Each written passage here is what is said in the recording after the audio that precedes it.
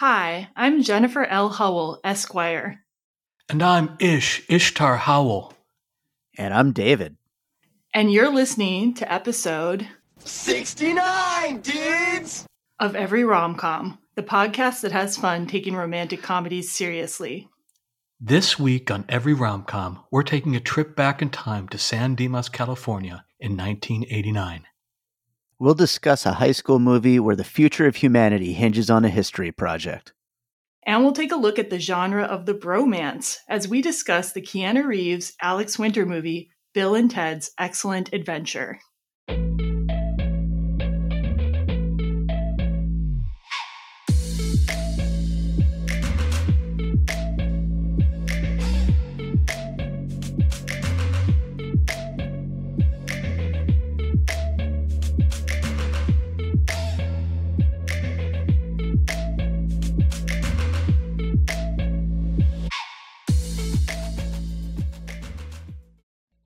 Hello, Ishtar. Hello, David. Hi. Hi, sis. Welcome back to Every Rom-Com, both of you. You've both been on the show previously.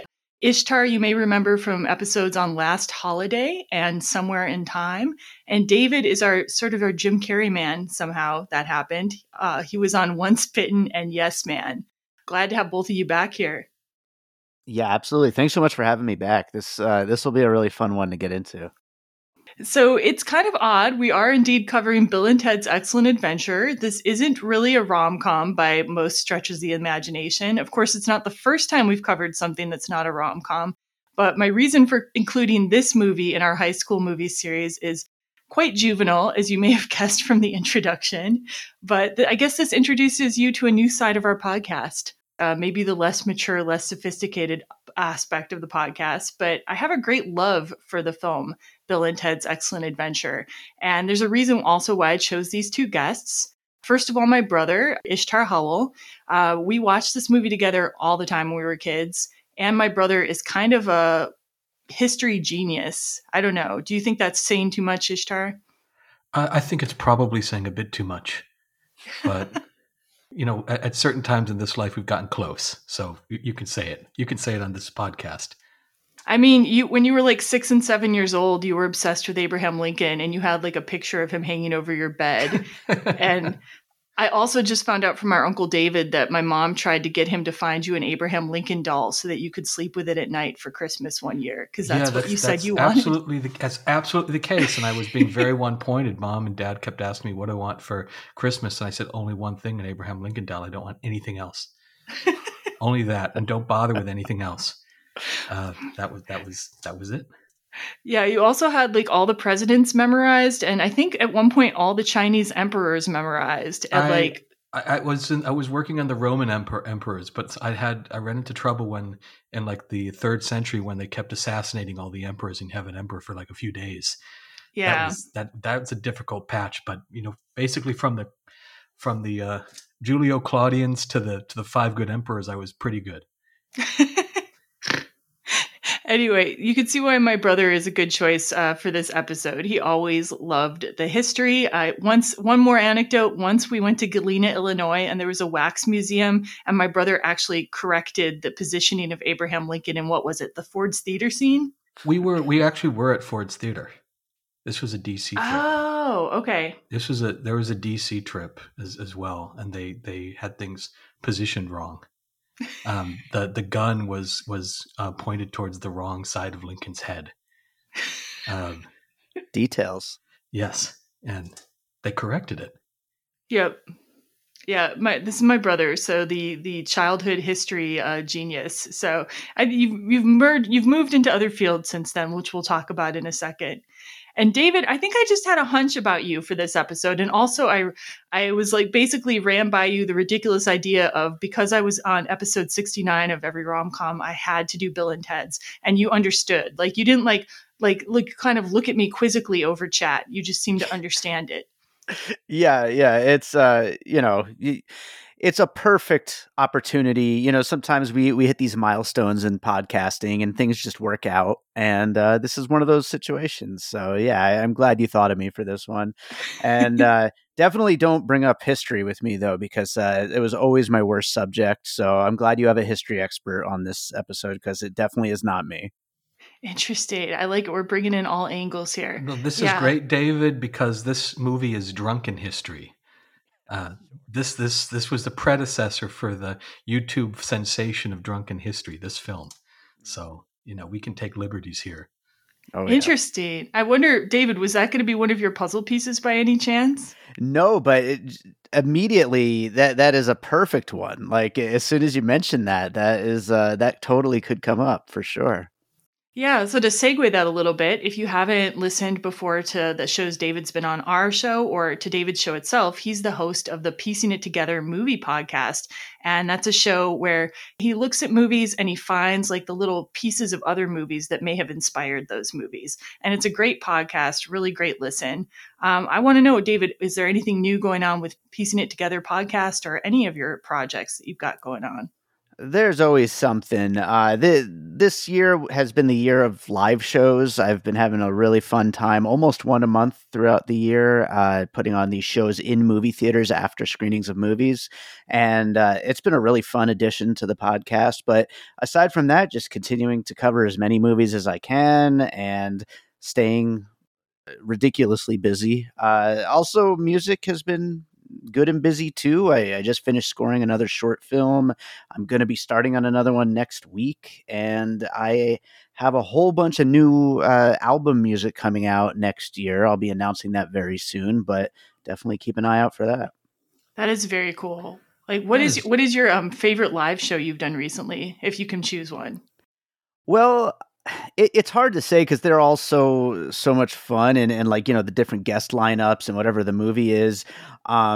So it's always a little different, but it was really fun though. This most recent one was on Eli Roth's Thanksgiving. And even if it wasn't necessarily like my favorite movie of the bunch, like, although it was fun, but it was definitely our most attended so far, and it's always great to feed off that energy. And we had a really nice crowd, and they were all throwing out puzzle pieces, and so it was exactly what you want out of trying to take the podcast into a live setting. Awesome. I'm gonna enjoy listening to that one. I like to wait until I've actually seen the movies before I listen to your show though. So Good sometimes idea. it does take me a while sometimes. And I'm also excited to, hear about the new music when you make that announcement. So where can people actually find out this information and listen to your podcast and so forth? So the podcast, Piecing It Together, you can find on all the podcast apps and follow us on social media at Piecing Pod. And then my music, bydavidrosen.com. Also on all the socials, it's by David Rosen. That's B as in boy, Y as in yes, David Rosen, my name. And all the music is available on all the streaming services as well as for sale on Bandcamp and all that too. And I have music videos on YouTube too. Yeah, a multi-talented man, David Rosen here. So check his work out for sure. And Ishtar, I want to hear a little bit about what's going on with you too. Even though you're my brother, obviously I know some things, but I know you've launched recently a YouTube channel. How's that been going? Yeah, I've been mystified because I was just listening to David, and I was just completely impressed by all that he's been up to. But they started a YouTube channel. I only have 3 videos up there because I took a long break, and now I get to start making them again. But that channel is essentially a combination of me teaching people meditation techniques, talking about all the weird phenomena I've experienced in this life, and just kind of talking about different aspects of spiritual development. Yeah, and I think it's going to be a really good channel. And I hope you get some more videos up on it soon too. Yeah, and you've been on a lot of other people's shows as well. So when you say that you haven't been on too many podcasts, you've been interviewed so many times, Ishtar. Yeah, that is true. At this point, I'm all over the internet and certain niches, which is actually part of the reason I started my own channel, because I didn't want to answer the same questions all the time. and kind of wanted to tell other stories, and I'm sort of turning down. There's a plethora of near-death experience video channels on YouTube, and I think I've just hit my limit of how many of those I should go on. So I get to talk about the weirdness of Lake Geneva in Oregon. And can you tell people what kind of other services you offer and like where they can find you on the internet? Yeah. I've been teaching meditation for about 20 years at this point, and I've been doing working as a professional astrologer. What is it now? Just about 9 years, which is bizarre. And my meditation website is www.ascension-meditation.com. And my astrological website is www.awakenedlightastrology.com. Excellent. I'm going to put links to all of David and Ishtar's sites and social media in our show notes. So you don't have to necessarily be writing this stuff down while you're listening to it. You can find it in our show notes along with many other helpful things like timestamps for our episode and things of that nature. So yeah, I'm so excited to talk with you both about Bill and Ted's Excellent Adventure today. And before we do that though, I've got a few little announcements for every rom-com. First of all, we're going to have, as usual, a spoiler-free section at the beginning of the episode, and we will let you know when the spoilers begin. We'd also like to remind you, as usual, that you can follow us on social media. Our Facebook page is Every Romcom Podcast and Blog. Our Instagram is @EveryRomcom. Our Twitter handle is @EveryRomcomPod. And we also now have a Blue Sky account @EveryRomcom. And of course, you can always find us at everyromcom.com. Send us feedback at everyromcom.com. And please, if you like what you hear, please rate, review, and subscribe to us, like on Apple Podcasts or wherever you get your podcasts. Love to see a review. And finally, we do have one way to help the podcast financially. You can visit our Buy Me a Coffee page at buymeacoffee.com/everyromcom. And all the proceeds we receive there go directly towards producing the show. Podcasting, unfortunately, isn't entirely free, and I'm probably going to have to buy some new equipment shortly. So any help is always appreciated. So thanks very much. And now we're going to go ahead and listen to the trailer for Bill and Ted's Excellent Adventure. Now, a motion picture so grand, so magnificent, and so vast, it spans 7,000 years. No way! Yes way! But it starts with Bill. I'm Bill S. Preston! Who was Joan of Arc? And Ted. Noah's wife? We're in danger of flunking most heinously tomorrow. A force from the future. Can we go anywhere we want at any time? You can do anything you want. Is putting history at their fingertips. Let's reach out and touch someone. They're traveling through time. How's it going, Royal Ugly Dudes? Put them in the Iron Maiden. Excellent! Execute them. Bogus. How's it going, dude? And they're making a big impression. Historical babes. Now they're home. Everybody get together, remember who your buddy is. To trash the 20th century. You got a live one here. Keanu Reeves, Alex Winter, Napoleon. We're from history. Billy the Kid. Oh my God! Joan of Arc. Sigmund Freud. Tell me about your mother. You a musician? Beethoven. Genghis Khan! Abraham Lincoln. Party on, dudes! Socrates. George Carlin. We're history. If you guys are really us, what number are we thinking of? 69, dudes! Bill and Ted's Excellent! Excellent! Excellent Adventure. Party on, dude. What do you all think of this trailer? That's fantastic. It's so good, and I just love that they're naming all of the figures from history, and then George Carlin. Yeah. Who sadly is now a figure from history. It's true. Oh, that's sad to think of, actually. So Bill and Ted's Excellent Adventure was released February 17th, 1989. It was directed by Stephen Herrick, written by Chris Matheson and Ed Solomon, and starred Keanu Reeves, Alex Winter, and George Carlin. Bill and Ted are high school students on the verge of failing their history class. If they fail, Ted will be sent to Alaskan Military Academy, and it will break up their band Wild Stallions. While ineffectually cramming for their history report at the Circle K, Bill and Ted are surprised by the appearance of Rufus, an emissary from the future. Rufus tells Bill and Ted that it's vitally important to the future of humanity that they pass their history test, and he leaves them a time-traveling telephone booth which will allow them to witness history firsthand. After they accidentally bring Napoleon Bonaparte to modern-day San Dimas, Bill and Ted decide that rather than just witnessing history, they will collect historical figures from many different time periods in order to get an A+ on their report. Along the way, they also fall in love with a pair of medieval princesses. When I really look at this premise for this movie, I'm like, wow, they really swung for the fences on this one, but I love it. I was thinking that too when I was rewatching this the other day. Like, it is such an out there premise that it's crazy that it even like came together, and it's hard to imagine like being the studio, seeing the script and thinking, yeah, let's greenlight this, you know. So I learned a ton of interesting facts about this movie. A lot of it is thanks to the fact that, you know, we just had Bill and Ted Face the Music come out. So there were a ton of retrospective articles out there to look at about the film. So some facts. First of all, Ed Solomon and Chris Matheson wrote the Bill and Ted script on spec. And it was based on an improv bit that they've been doing about two fairly stupid guys who talk about world events. And they were just doing improv, like playing with their friends. Even they weren't like necessarily doing improv for actual audiences. They were just doing improv for fun. Chris Matheson is the one who would play Bill, and Ed Solomon is the one who would play Ted. And Chris Matheson's father was Richard Matheson, the prolific author who, among other things, wrote the book Big Time Return and the movie based on it, Somewhere in Time, which we already covered in episode 42 of Every Rom-Com, where you can actually also hear my brother here talk. So I thought that was such an interesting coincidence. I had no idea before we actually started working on this. It's very strange. Yeah. It's very strange. I guess time travel runs in the family. So yeah. There you go.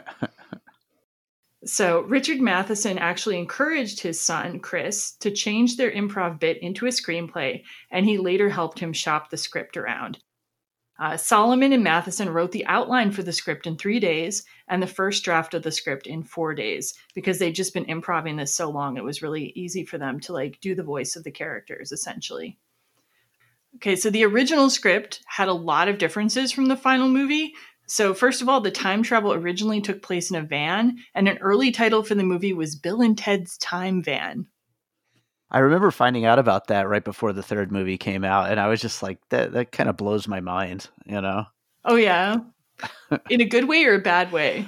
A little good, little bad. I don't know, like, it's very cheesy, but like at the same time, it's just the fact that something could be that different, something that's so ingrained in my childhood, you know? Yeah. And did you hear about these other differences I'm about to list? Like, did you read some of those articles? Some of it, yeah. I don't think all of these little facts, but some of them for sure. And each one, I'm just kind of like, my mind just exploding a little bit. But yeah. I find it interesting they went with the phone booth. It seems like a strange Americanized version of the Doctor Who police booth TARDIS. Yeah, so funny enough, Stephen Herrick, the director, is the one who came up with the phone booth because the studio didn't want a van because the studio said it would be too much like Back to the Future, right? Because it was also a car, right? Yeah. So Stephen Herrick came up with the phone booth, but according to Chris Matheson and Ed Solomon anyway, Herrick and none of them had heard of Doctor Who. So it was just like some kind of weird coincidence. Like, so yeah, who knows? But that's what they say. So yeah, so other changes from the original script. Rufus was originally going to be a friend of Bill and Ted's, who was a 28-year-old high school sophomore who owned the van. Instead of Napoleon, Bill and Ted were originally going to accidentally go to Nazi Germany and strand Hitler in San Dimas. Amazing. Which could have been interesting, but I don't know if it would have had the same mass appeal, you know? Like, it'd be a little more controversial, perhaps. Other early possibilities in the script involved landing the van on the deck of the Titanic, accidentally killing Julius Caesar, and befriending a caveman. So those are all things that almost happened in this movie. All would have worked. Yeah. The Titanic would have made a very different tone, I think, you know? I'm glad they didn't befriend a caveman because that gave more airspace for Encino Man a few years later. That's right. Oh, That's true. Yeah. So, in terms of the casting, an initial casting choice for Rufus was Eddie Van Halen, but the film apparently was not high budget enough to like really realistically cast him. They wanted musicians, though, in a lot of these roles. So the three people Bill and Ted meet in the future were originally going to be cast as the members of ZZ Top.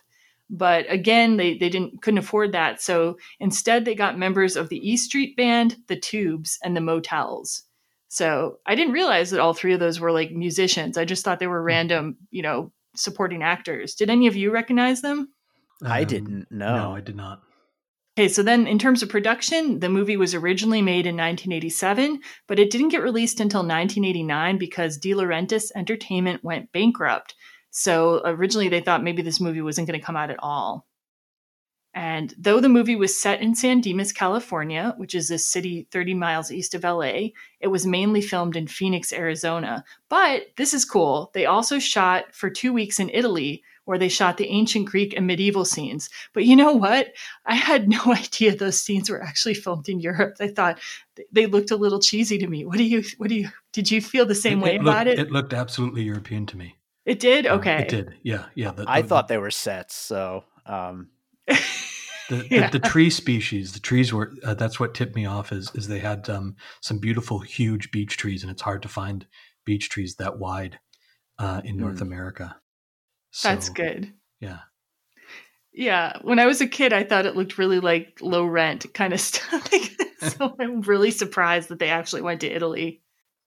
The movie had a budget of about $8 to $10 million, but it went on to gross $40.4 million. So a modest success, I would say. It made back a lot of money. And I mean, and it's definitely the kind of movie that went on to do plenty of money on, home video and all that. So yeah, that era was very good for like being able to put out these movies that had like maybe modest success in theater, but then video was an exploding market. So yeah, it was just a different world for movies. Yeah. So Bill and Ted's would eventually have 2 sequels, Bill and Ted's Bogus Journey in 1991 and Bill and Ted Face the Music in 2020. And I didn't know this. There were a couple of TV shows. Did either of you watch these TV shows? I didn't. I not that I remember anyway. It's possible because I loved Bill and Ted as a kid, but I don't think I did. And I think they're really hard to find nowadays. Isn't that right? I didn't actually go looking for them. Old me would have totally gone looking for them when I had more time. I actually, when we did Clueless, I watched episodes of the Clueless television show. That's how dedicated I usually am. Oh, I remember that show. But in this case, I didn't get around to it. Apparently, there's 13 episodes of a Bill and Ted's Excellent Adventure animated show, and that had voice work from all the original stars. But in 1992, there was also a very short-lived live action series based on the movies without the original cast. And I can really see why that would not succeed very well. Oh, and there was a lot of merchandising related to Bill and Ted, apparently, including video games, action figures, and a cereal. I think there was comic books too. Yeah. I could swear I remember having a comic book back then, and I probably played at least 1 or 2 of the video games. Yeah, I do remember reading that there were comic books. Yeah, that's definitely true. So, yeah. I didn't eat the cereal. There was always a cereal for everything. I think we had the Ghostbuster cereal in our house at one point. Yes, we did. That was a good one. Yep. I can't remember even what any of these cereals tasted like. Probably not sugar. So good. Tasted kind of like Captain Crunch, actually, a bit. The Ghost, but with marshmallows in it, is what I recall. The marshmallows were the little ghosts. Ghosts, yeah, remember? The ghosts, and then there was a Slimer one that was green.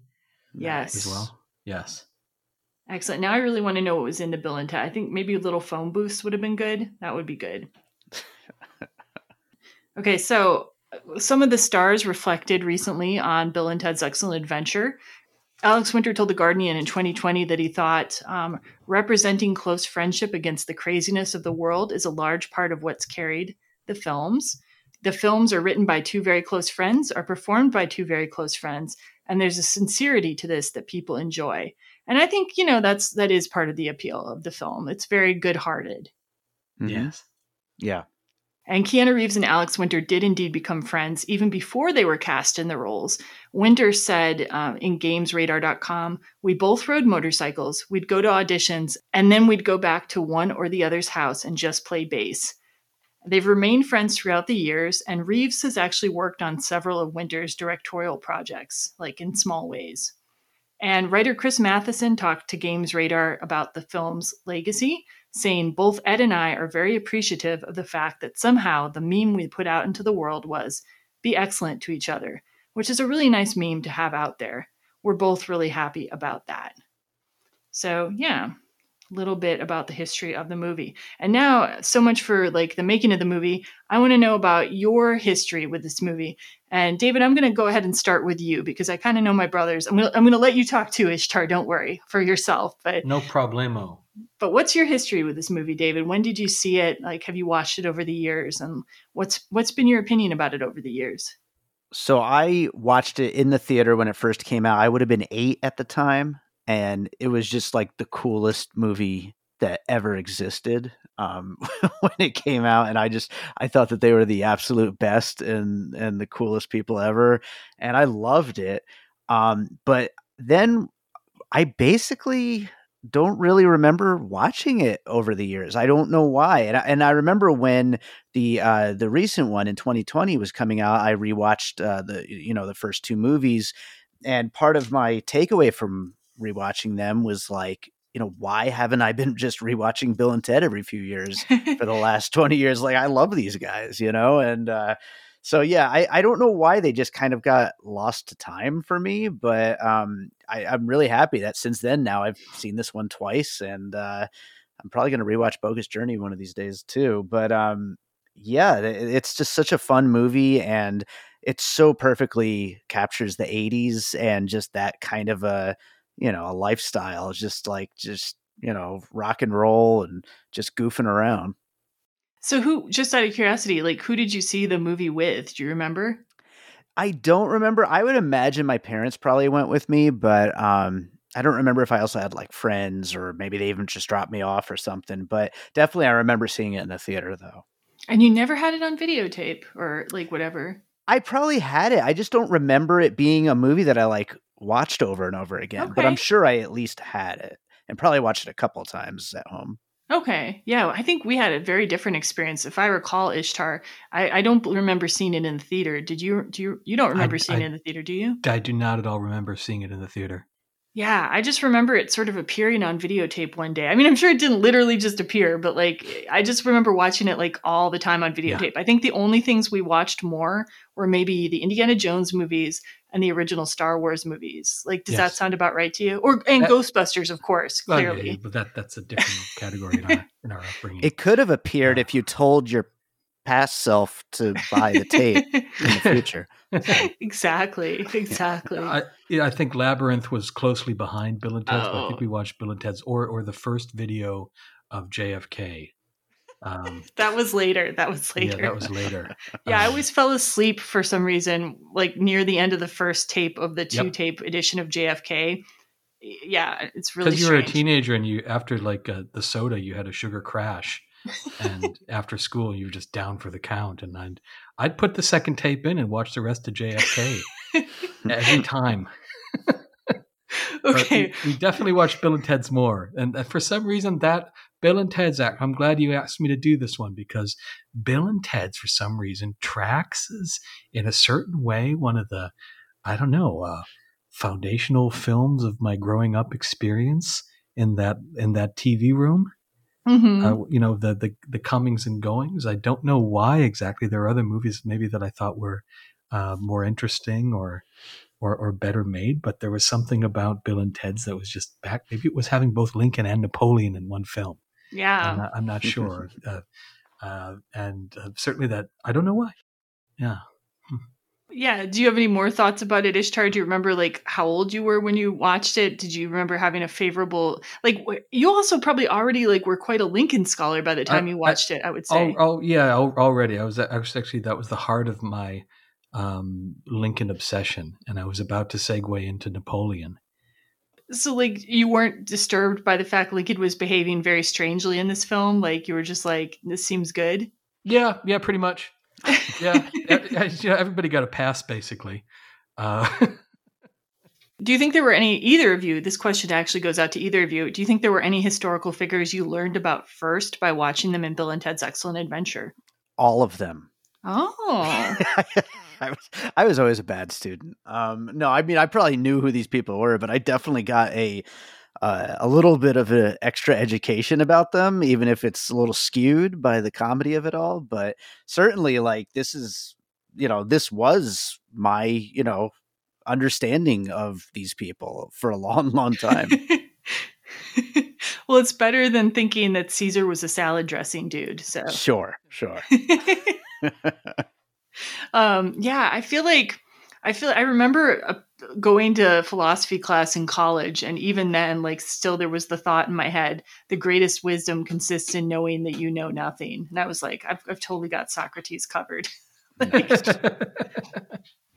Yeah, so I guess I'll just finish up. Like I said, I feel like this videotape just appeared one day, watched this movie like all the time with my brother, and then I continue to watch it like about once a year, once every 2 years. I've owned a copy of it like my whole adult life. And we'll talk about the sequels and our opinions of those later, because they kind of entail a little bit of a spoiler, I think. So, fair enough? Sure. Fair enough. We're going to move on now to our cast and crew, and I get to introduce Keanu Reeves. So Keanu Reeves was born in 1964 in Beirut, Lebanon, but he was primarily raised in Toronto, Canada.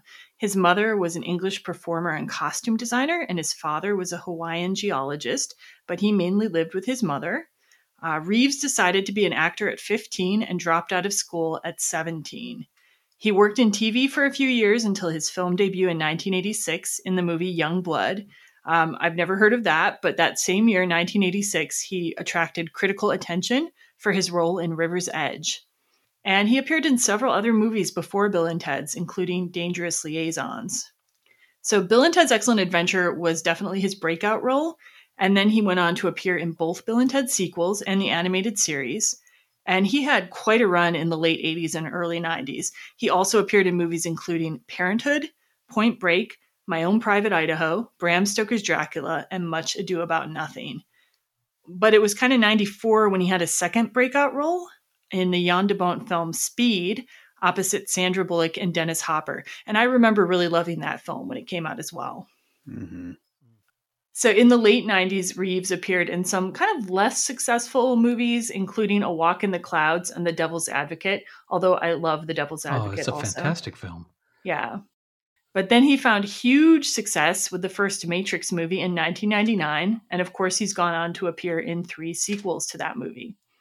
And in the 2000s, in addition to Matrix sequels, Reeves also appeared in films including The Gift, Constantine, Something's Gotta Give, A Scanner Darkly, and The Lake House. And then the 2010s again started out a bit slowly, but then in 2014, Reeves starred in John Wick, and launching another successful franchise with 3 sequels so far. And I have to tell you, I just watched John Wick for the first time last night, literally. Nice. Well, good for you, sis. Yeah. Welcome to the club. Yes. I mean, I wasn't as into it as everybody else. I think it was built up too much for me. I mean, it was fine. I liked it, but yeah, sorry. Another question. Did you see Constantine? No, I haven't seen that yet. I kind of like that one too. Yeah? Well, apparently there's going to be a sequel, so good news for Yeah, you. the big fan following, Constantine. So then in the 2010s, he also directed his first and so far only film, Man of Tai Chi, which he also appeared in. I feel like I need to see this now. Has anyone seen this? I haven't. I want to watch that too. Yeah. I didn't know he did that, so now I have to watch it. Right? Yeah. Other projects he did in the 2010s included the movies Knock Knock, Destination Wedding, Always Be My Maybe, and the TV show Swedish Dicks. And recently, Reeves has appeared in sequels to Bill and Ted, The Matrix, and John Wick, and he's contributed voice work to the movie DC League of Super Pets and to the video games Cyberpunk 2077 and Cyberpunk 2077 Phantom Liberty. Reeves has right now 1 film in post-production, Ballerina, which that's a John Wick related movie, it's a isn't spinoff. it? Yeah. Okay. He's also in production on Constantine 2, and he has 3 projects in pre-production, an action comedy called Good Fortune, a horror crime movie called Outcome, and the action movie Berserker, for which Reeves co-wrote the original comic. I didn't even know he was writing comics. I learned a lot. And recently, Reeves began playing bass again with his band Dogstar, which first played together from the mid-90s to the early 2000s. So, clearly we're rebooting everything at the moment. Oh, yeah. Reeves has occasionally also served as a producer since 2010, and he's also a publisher of books. In 2018, he created the small press X Artists Books, along with his business partner and romantic partner, Alexandra Grant. So Keanu Reeves is kind of the king of it all right now. Any other thoughts on Reeves anybody has, or just anything you want to say about him before we move on? At the time of this recording, John Wick Chapter 4 is my number one movie of 2023. So, wow. Really? There you go. Really? Oh, yeah. Wow. Okay, I got to go see it now. It's amazing. It's ridiculous, but it's amazing. Okay, I'll talk about Alex Winter. So Alex Winter is probably best known for Bill and Ted's Excellent Adventure, but he's also a writer, director, and producer. Born in England in 1965, his family moved to Missouri when he was 5. His parents were involved in the world of dance, and he started acting at 9 years old. In 1978, he moved with his mom to New Jersey and began acting on and off Broadway. He had good experiences during this time, but in 2018 he revealed that he had been sexually abused as a young actor. Winter told The Guardian that this experience of abuse gave him PTSD for many years, which would eventually lead to him mostly quitting acting in 1993. Yeah. For college, he attended the Tisch School of the Arts at NYU and began directing short films. Though he'd previously appeared in a few small roles in TV and movies, his breakout role was in The Lost Boys in 1985.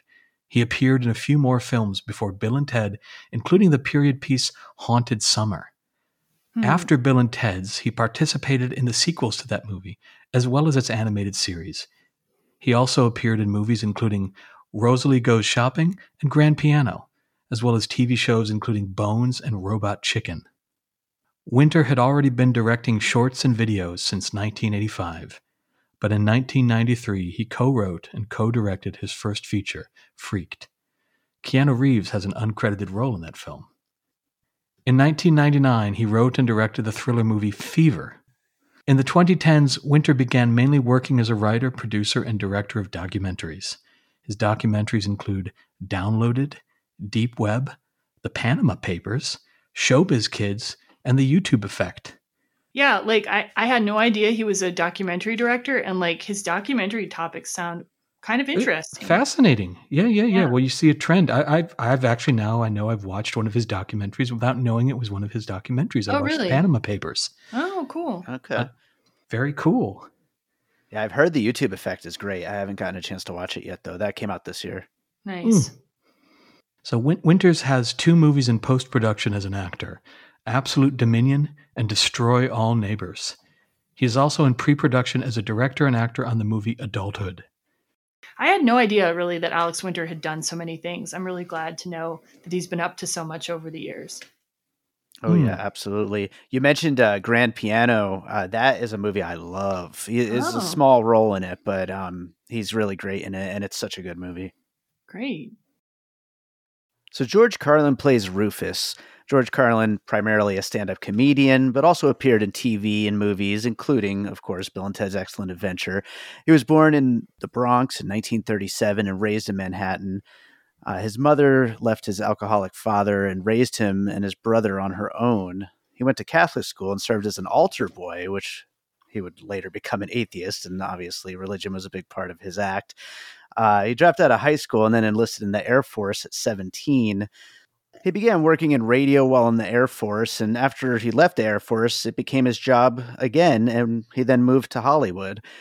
Comedian Lenny Bruce heard the show and helped get Carlin a booking at The Tonight Show. Carlin began appearing regularly on TV, including The Tonight Show, The Ed Sullivan Show, Merv Griffin Show, and more. He also began doing his comedy routine in Las Vegas. In 1967, he released his first solo comedy album and would release 18 more albums throughout his life. In 1968, he had his first credited film role in the movie With Six You Get Egg Roll. In the 70s, his comedy became more critical of American culture. In 1972, he was arrested in Milwaukee, Wisconsin for disorderly conduct after performing his famous routine 7 Words You Can't Say on Television. The charges were later dropped. The routine later prompted a Supreme Court case regarding free speech on radio airwaves. It was decided that between the hours of 6 a.m. to 10 p.m., there could be limits on free speech. And I just want to interject something here. So we heard that he was arrested in Milwaukee, Wisconsin. And then shamefully, this is about our hometown Ishtar. Okay. Yeah. Apparently in the 1970s, quote, he was advised to leave town when an angry audience threatened him at the Playboy Club in Lake Geneva, Wisconsin, for joking about the Vietnam War, end quote. That's from the New York Times. So Milwaukee arrested him, and in Lake Geneva, they threatened to, hurt him if he, didn't get out of town. So, I mean, I'm sure some of those awful people at the club were from Chicago, though. Well, so, maybe. Yeah. There's a rivalry between Wisconsin and Illinois that my brother's alluding to here as well. Yes. But I'm just sad that Wisconsin twice did this to George Carlin. I'm sorry, George Carlin. Yeah. Oh, Wisconsin. In 1975, he was the first host of Saturday Night Live. And in 1976, he made another film appearance in Car Wash. And then in 77, he performed his first of many stand-up comedy specials for HBO. Before Bill and Ted's Excellent Adventure, he also appeared on Welcome Back, Kotter, in the movie Outrageous Fortune, and he began narrating the animated Thomas and Friends children's show. Does that blow your mind or what? That is crazy. Oh, I remember that. It was wonderful. He was a great Mr. Conductor. He had such a great voice. So, I mean, it makes sense that he could do anything, So, yeah. In addition to the original Bill and Ted movie, Carlin also reprised his role for the Bill and Ted animated series, as well as Bogus Journey, and archival footage was used to give him a small cameo in Bill and Ted Face the Music. Which was not horrible. Oftentimes when they do that, I hate it, but the way they did it in Face the Music, I felt was sort of respectful. I don't know. Yeah, it was, they really didn't have much to work with, and it was respectful enough, I think. Certainly more than some other examples. Yeah. In the 90s, Carlin appeared in the movie The Prince of Tides and began playing Mr. Conductor on the children's show Shining Time Station, as well as continuing his work on Thomas and Friends. In 94 and 95, he also appeared in his own TV show, The George Carlin Show.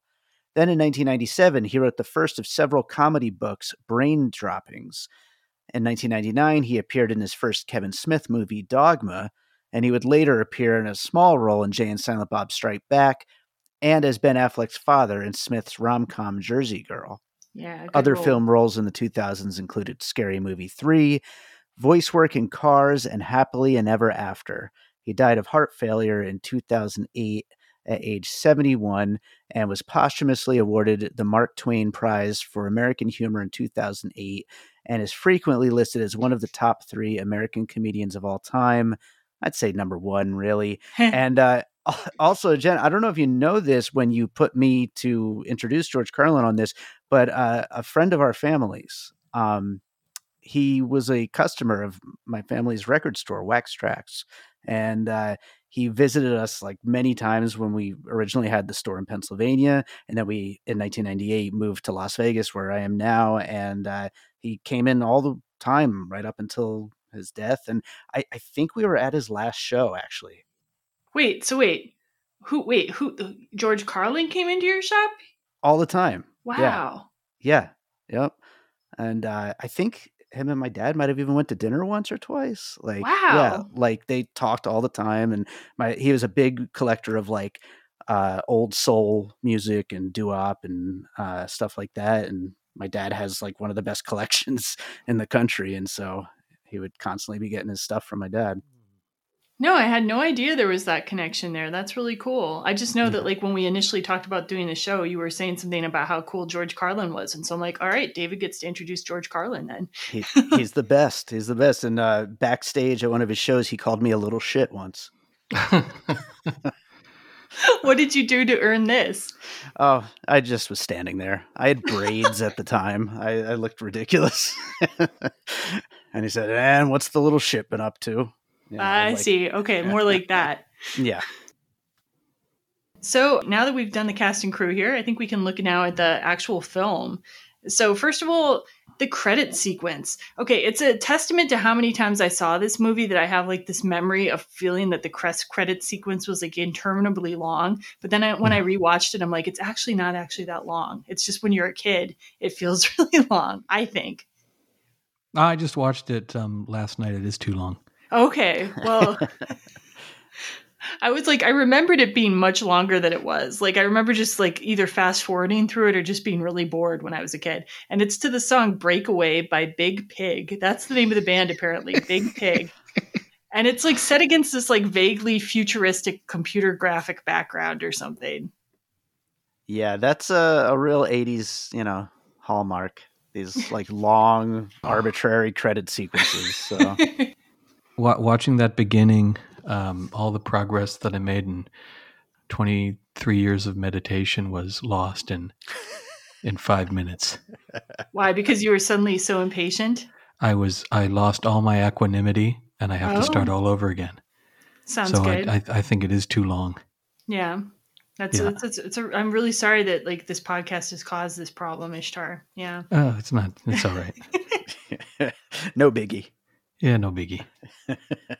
So when we finally get out of the credits sequence, we get George Carlin's character Rufus narrating about the year 2688 in San Dimas, California. I'm really impressed that the world is still around, to be honest. So, and not only is the world still around, but everything is apparently clean. Even the dirt. Yeah. That's what he says. Even the dirt's clean. What is this obsession with like the best thing that could possibly happen in the future being that everything is clean? I wonder. Yeah, there's some darkness there, I sense. Is it like actually a really good question? Is it like that LA was so smoggy and dirty or something, like in the 80s or something, and so being clean is the best thing that can be imagined? Maybe. I don't know. It's a general sort of a futurist, mid-century futurist aesthetic. Yeah. Everything's always clean and Jetsony. Yeah. And people are wearing shiny space suits and in various films and TV programs. So I do think there's a weird cleanliness vibe going on. Modernist architecture I find to be often quite sterile. Yeah, there's always a minimalist aesthetic. Like there's never any tchotchkes lying around. Like you're on a spaceship. Like forget about like a bookshelf. No, you're not getting it.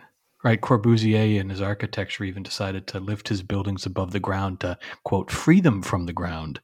Huh. So that started the whole put a building on stilts kind of practice. And I always preferred, Frank Lloyd Wright, keep it on the ground and make it horizontal. And all right, before we get too far afield into architecture, but I do appreciate your observation though, and I think there's something to it as well. It's that this future aesthetic is so bizarre to me in the entire movie, but it's like very like everything in this movie, everything's kind of not meant to be taken too seriously, probably, right? True. Sure. Yeah.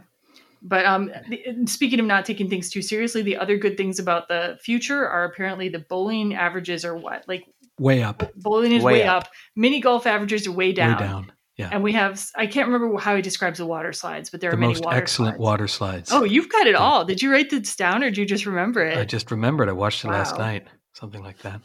Yeah. Okay, after being introduced to the future, we now cut to the garage where Bill and Ted are filming each other, failing to play rock music. And like this scene really introduces you to their characters. They're debating about whether they should learn to play their instruments, film a rock video, or get Eddie Van Halen first to make their band successful. I mean, they just perfectly capture that, kind of, goofball rock and roll aesthetic so well in this whole opening. Like we know exactly who they are immediately. They have video cameras, which was still kind of a new thing to be like using a camcorder to record each other. And this is like just a few years after MTV. So yeah, the American middle class in this film is doing pretty well for itself. Yeah. Yeah. Mm-hmm. Yeah. Not much better than they are now. Yeah. Yeah. Yeah. If you look at 80s films, they all look rich now. That's true. Mm-hmm. Yeah.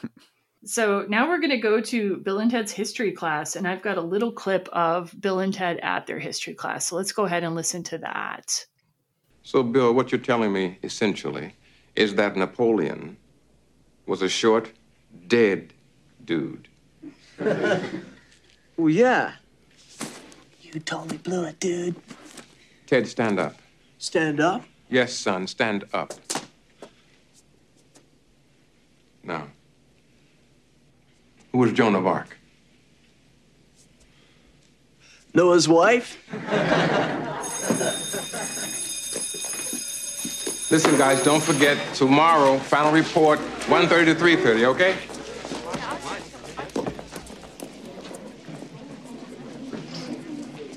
Hey, guys.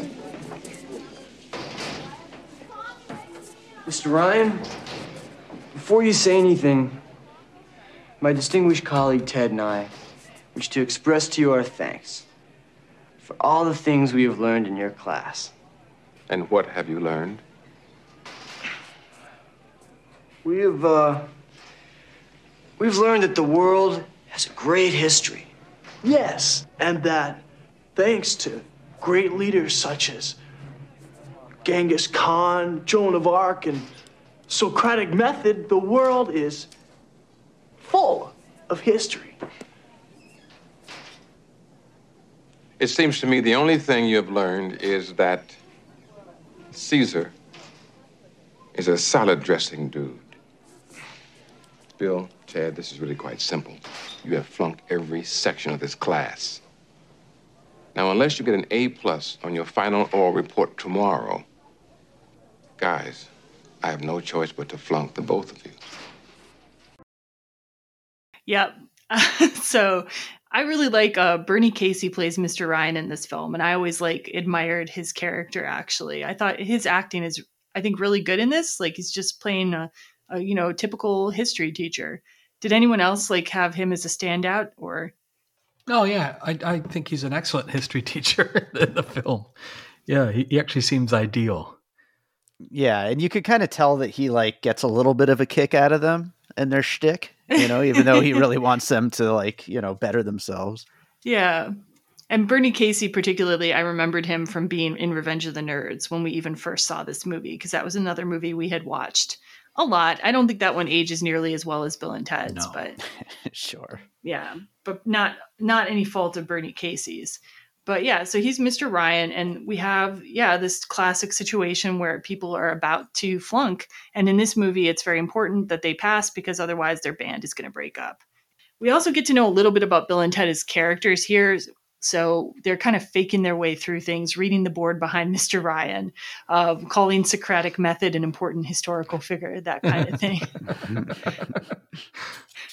I feel like in the 80s, these characters seemed pretty innocent, but there's definitely been criticism of this movie for making it seem cool to fake your way through things or be dumb. What do you all think about that? I mean, that's basically what I've done my whole life. So, well, I think you've got your own talents, though. Certainly, David. I don't think, I think it's people have employed it to stuff I don't know, George W. Bush being president, not to get too political here or something, but politicians kind of faking their way through, pretending to know things, kind of thing. Did Winnie the Pooh lead to idiotic politicians? I don't think so. I think these two are sort of in the Taoist idiot tradition. Okay, and I don't think they eroded civil society. I didn't know there was a Taoist idiot tradition. I don't think we have too much time to get into it, but can you summarize that? Well, you just have these characters who are kind of fools. Yeah. Having adventures and stumbling around and proving themselves wise in their foolishness repeatedly. Kind of an old trope. So yeah, actually the writers, Solomon and Matheson, said they didn't really conceive of Bill and Ted as stoners, which is another assumption people have made about the characters. They just kind of call them stoners, even though we never see them smoke pot or even allude to smoking pot in the movie. They said rather than being a stoner archetype, they saw them as being, quote, open to everything. So that's from the special features on the Blu-ray. I don't know. Did either of you assume that they were stoners? I kind of never did. No. Yeah, no, I don't think so. Although, certainly all of the stoner duos, that have come since, feel a lot like Bill and Ted. And so it's understandable why some people might make that assumption, but yeah, no, I don't think so. And I also don't think you ever see them drink either. I mean, they order beers at one point, but they don't even drink them. Yeah, that's true. They're excited to order the beers, though. yeah, but they're just nice and sweet. Yeah, I tend to think they've just had too much sun exposure. Yes, they just feel like Southern California to me. Yeah, they don't even need any drugs. They are the drug now. Yeah, that's true. This is another funny thing I learned about this. So director Stephen Herrick apparently had a particular direction he would give Alex Winter and Keanu Reeves throughout the shooting. He told The Hollywood Reporter, "I ended up distilling it to one phrase that I used to tell both Alex and Keanu. I need more Labrador Retriever." Because I felt that these guys were sort of like lovable labs, and weirdly enough, they understood what I was talking about. And once you have heard that, once you've read that quote, and you go back and watch the movie, you can completely see where they're being more like a dog. Yeah, the eyes, the head nods, the body movement, yeah. I love that. Dogs don't have a bad bone in their body. They're just perfect little orbs of awesome. Especially Labrador Retrievers. Yeah. Well, again, that's another thing. They're playing whether it's from the Taoist tradition or from a Western tradition, they're playing the fool. They're playing the innocent fool who discovers the pot of gold because they don't know they can't. True. Yeah, and I love their speaking of the going with the lab thing some more, just their movements are so amazing. Like their physical acting. Like the part where Mr. Ryan says Ted and Ted stands up. Like the way Keanu Reeves actually stands up and moves. Like everything about his body language is amazing in a way I can't quite describe. I don't know. Do either of you have a good description for it? I can't. He's so loose with his movement and so almost like he's being pulled around in a way. He moves like life force is either pushing or pulling his body, and his body is kind of catching up to it and being projected by it. And those big eyes and that floppy hair, it's just like all so perfect. Oh yeah, so good. Not to go on a tangent, but I don't know if you guys saw yesterday. It was going viral on Twitter. There was a video from Bogus Journey of Hal Landon Jr. as Ted's dad, and when Ted kind of takes him over, and he so perfectly is doing the Ted movements. Yeah, it's an amazing performance. Yeah, I did. When I watched Bogus Journey again, I don't want to get too far ahead, but that was one of the standout moments for me in the movie, was that opportunity for him to play that. I thought that was great. Yeah. Yeah. Oh, sorry. One more thing I wanted to mention is the language use in this movie is so interesting. Like they simultaneously have this very limited vocabulary where everything is excellent or bogus or woe, but then they also have a lot of adverbs, egregiously, heinously, that stuff's all great. It's such an interesting voice that Matheson and Solomon gave these characters, although it should be said that they wrote the characters totally interchangeably when they wrote the script. They didn't care who they were giving dialogue to, so they kind of speak in one voice. Yeah. Which makes sense. I mean, all young people kind of, they get all of their little words and phrases and stuff from the same sources. So yeah, I think it also lends to their kind of bromance aspect too, though. How they kind of function as a unit. Sure. Yeah, which is interesting. It's sort of an unintentional benefit in a way. Yeah. All right, and then we'll talk a little bit. You mentioned already, David. Ted's father is one of the characters here. Let's talk a little bit about their families. So first, neither of them has an actual mom, which I found interesting. They don't even mention their moms. I didn't even realize that until right now. That's a really good point. Yeah, in a modern teen movie, you'd have to make a big deal out of that. That would have to be some sort of psychological thing that they were dealing with. And in this movie, it's just nope, we're moving on.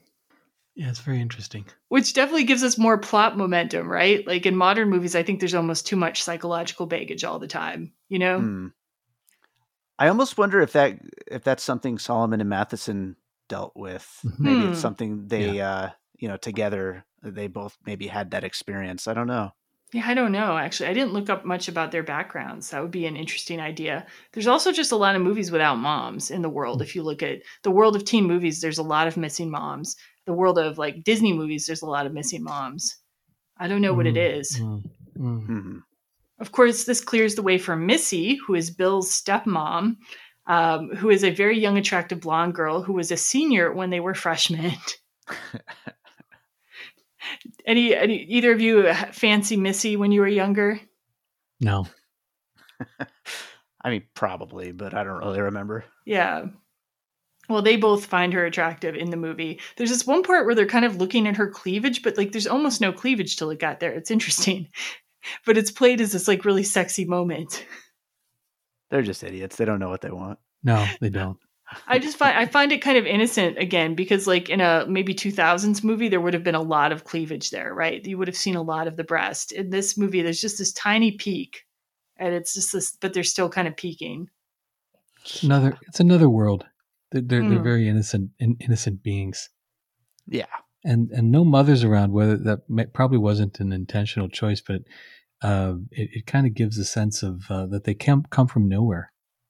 Like I get the sense that their mother is California in some way.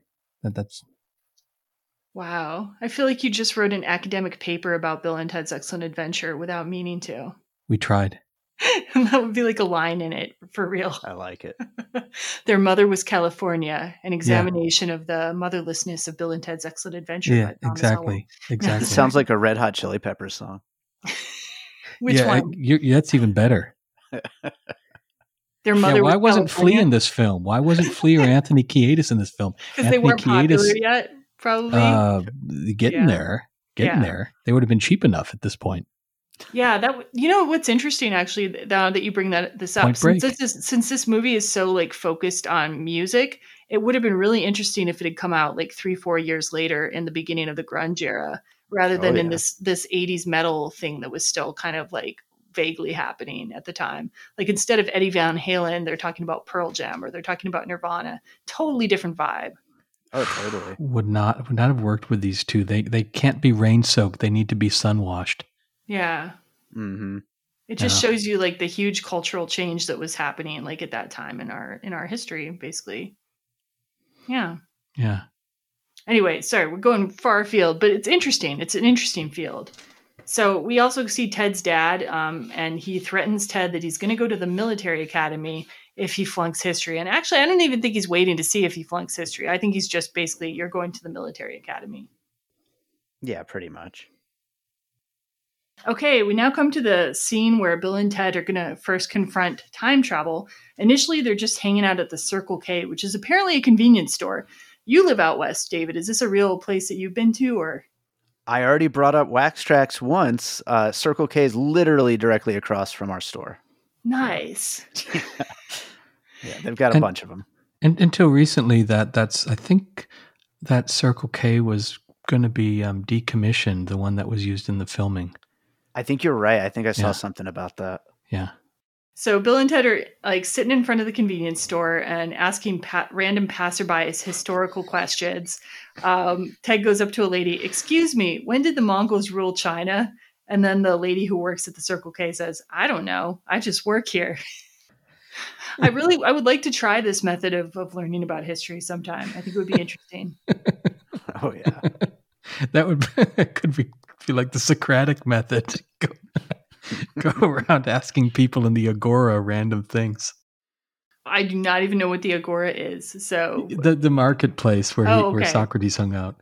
All right. Yeah, I was making a joke. The method isn't a random thing, as you know, but yeah. Your joke is very sophisticated, Ishtar. This is why we need you here. Oh, yeah. Okay. Yeah. Yeah, no, I always loved this scene when I was a kid, though. I thought it was so funny. And here, I've got a puzzle piece, David. I don't want to steal your thunder, but like they're sitting in front of a convenience store, much like in about 4 or 5 years, Jay and Silent Bob would be sitting in front of a convenience store. Oh, absolutely. Really, every stoner duo, you could talk about was inspired by Bill and Ted, but definitely hanging out in front of the convenience store is, directly from there. And then you could also, some of the imagery of the time travel, you can go and say inspired this movie, Back to the Future. There's a lot of wind and lightning bolts and all those kind of things going on in the visuals here. Oh, yeah, for sure. Yeah. And I don't know if I've seen a couple other time travel movies, but I can't remember Like maybe Time After Time had some lightning effect. Do you remember Ishtar, if it did or not? No, I don't remember the effects in that one. Okay. Well, yeah. Well, I think the Terminator did it too. Also, wind and lightning effects and stuff. So yeah, I mean that definitely like kind of goes with the the whole motif of time travel, I guess. Yeah. Something impressive has to happen. Basically, you can't just lie down on a bed like Christopher Reeve does in Somewhere in Time. That was the best. That's the best. It is actually the best, but yeah, we're going for a different aesthetic here for sure. Sure. Yeah. So yeah, we have the wind and the lightning. All of a sudden, the telephone booth lands in the middle of the parking lot, and Rufus comes up to Bill and Ted and says, "Gentlemen, I'm here to help you with your history report." And then the best line in the movie, in my opinion, Ted says, "Strange things are afoot at the Circle K." Perfect. Yep. It's like Shakespearean, in a sense, that line. Yeah, it is. Yep. Yeah, I think of convenience stores. I kind of always had, like I wanted to go work at Plaid Pantry so badly. I think of them as sort of liminal spaces where anything can happen. And I don't think it's because of this movie. Really? I think there's something about convenience stores, especially ones that are open late. Yeah. All sorts of different. They're very ephemeral that the people come in. Anything can happen there. They're mystical places. In the modern sense, I think it's a wonderful place to have a time travel adventure kickoff. I can actually kind of see that. I can feel it. I'm with you there. Well, in any case, like we're in the space of the magical convenience store, and Bill and Ted, the rest of the scene, Bill and Ted meet themselves from the future. They come in another time travel phone booth and tell Bill and Ted to listen to Rufus, basically. And this is where we get the 69 dude thing. Like, if you're us, what number am I thinking of? 69, dude. We have that whole conversation. And the time travel logic here makes zero sense to me, though. So first of all, like, they need to tell themselves to go traveling in the future, but they already had to have gone traveling. It's like one of those circles, like the watch and Somewhere in Time. Like, where does this cycle begin? No, absolutely. But every time travel thing doesn't make sense. Yeah. There's never been this is jumping ahead, but the only time travel thing ever that makes sense is the keys. We'll talk about it later. Yeah, maybe. The circularity thing is the element that does make sense. What doesn't make sense, but I understand why they did it, was to have time running in San Dimas. That I think they just had to put to add stakes. Yeah, because there wouldn't be any stakes if it was like proper time travel. You could just fuck around forever. Yeah, and there'd be no pressure. So I think that's the only reason they felt they had to do that. Yeah, and quite frankly, I feel like later they must have fucked around forever to like get some of the results in their history presentation. I'm just saying, I'll talk about that later. But like, yeah, it doesn't always seem to add up to me. We don't know where the trash can comes from. That goes on the dad. Like, remember the trash can? So they're having to do a lot of this shit. And I didn't see any evidence. Was he hanging on the ceiling to drop the trash can? I didn't see him in the shot. It had to come, anyways. Okay, we're getting too far ahead of ourselves now, but we'll get to that when we get to the end. Yeah, okay. There's I don't feel like the time travel rules make a hell of a lot of sense. Like, we did a whole time travel series for every rom-com where we dug into like theories of time travel. I think Happy Death Day to You, we got into that a little bit in depth, like on what the theories are. But yeah, these aren't them, put it that way. That's okay. All right, so let's get to the time machine itself. So again, the time travel takes place in a phone booth, what do you think kids these days, like, they see this and what do they even think about this phone booth, I wonder? What a weird TARDIS. I think a lot of kids these days probably think of phone booths as that thing from Bill and Ted's Excellent Adventure. Yeah. That could be. Yeah. Like, at the time, though, this was still like a thing, like where, a phone booth is another public ephemeral space, as you're talking about, Ishtar. Yeah. And apparently, just in terms of the practical effects in the movie, apparently the phone booth time travel sequences really did involve the actors sitting in the phone booth while it was moved on a hydraulic lift. This is a great quote. Alex Winter told The Hollywood Reporter it was a miserable experience and said, quote, "Anything that involved the circuits of time did not go as planned because it was a rickety piece of crap There were 9 or 10 of us teetering on this thing, duct taped to a hydraulic unit against a green screen in a studio in outer Tempe, Arizona, like a death ride canoe from the worst carny ride you've ever been on. End quote. Sounds like a blast. Yeah. Yes, apparently it was quite hot and quite stinky and quite crowded in there. Oh, yeah. Doesn't surprise me. And then, of course, we get like the special effects, the spectacular circuits of history. I love those. Yeah, those are wonderful. Oh yeah, absolutely. I mean, I don't know if they first thought of the visuals for the circuits of history or for the water slides, but clearly there's a link between the water slides and the circuits of history. Oh, you know, and the fact that Napoleon, you know, basically has his initiation in both the same way. that is interesting. Okay, yeah, we've got some sort of like visual echoes in this film. Yeah, okay. yeah. I gotcha. Absolutely. I'll also say, like, I don't think there's any movie that I know time travel is going to be a part of that I'm not excited to see how they visualize the time travel happening. Mm-hmm. Like, it's always going to be a draw for me. Maybe I just like psychedelic, weird stuff, but you know, it's always fun to see what they can come up with.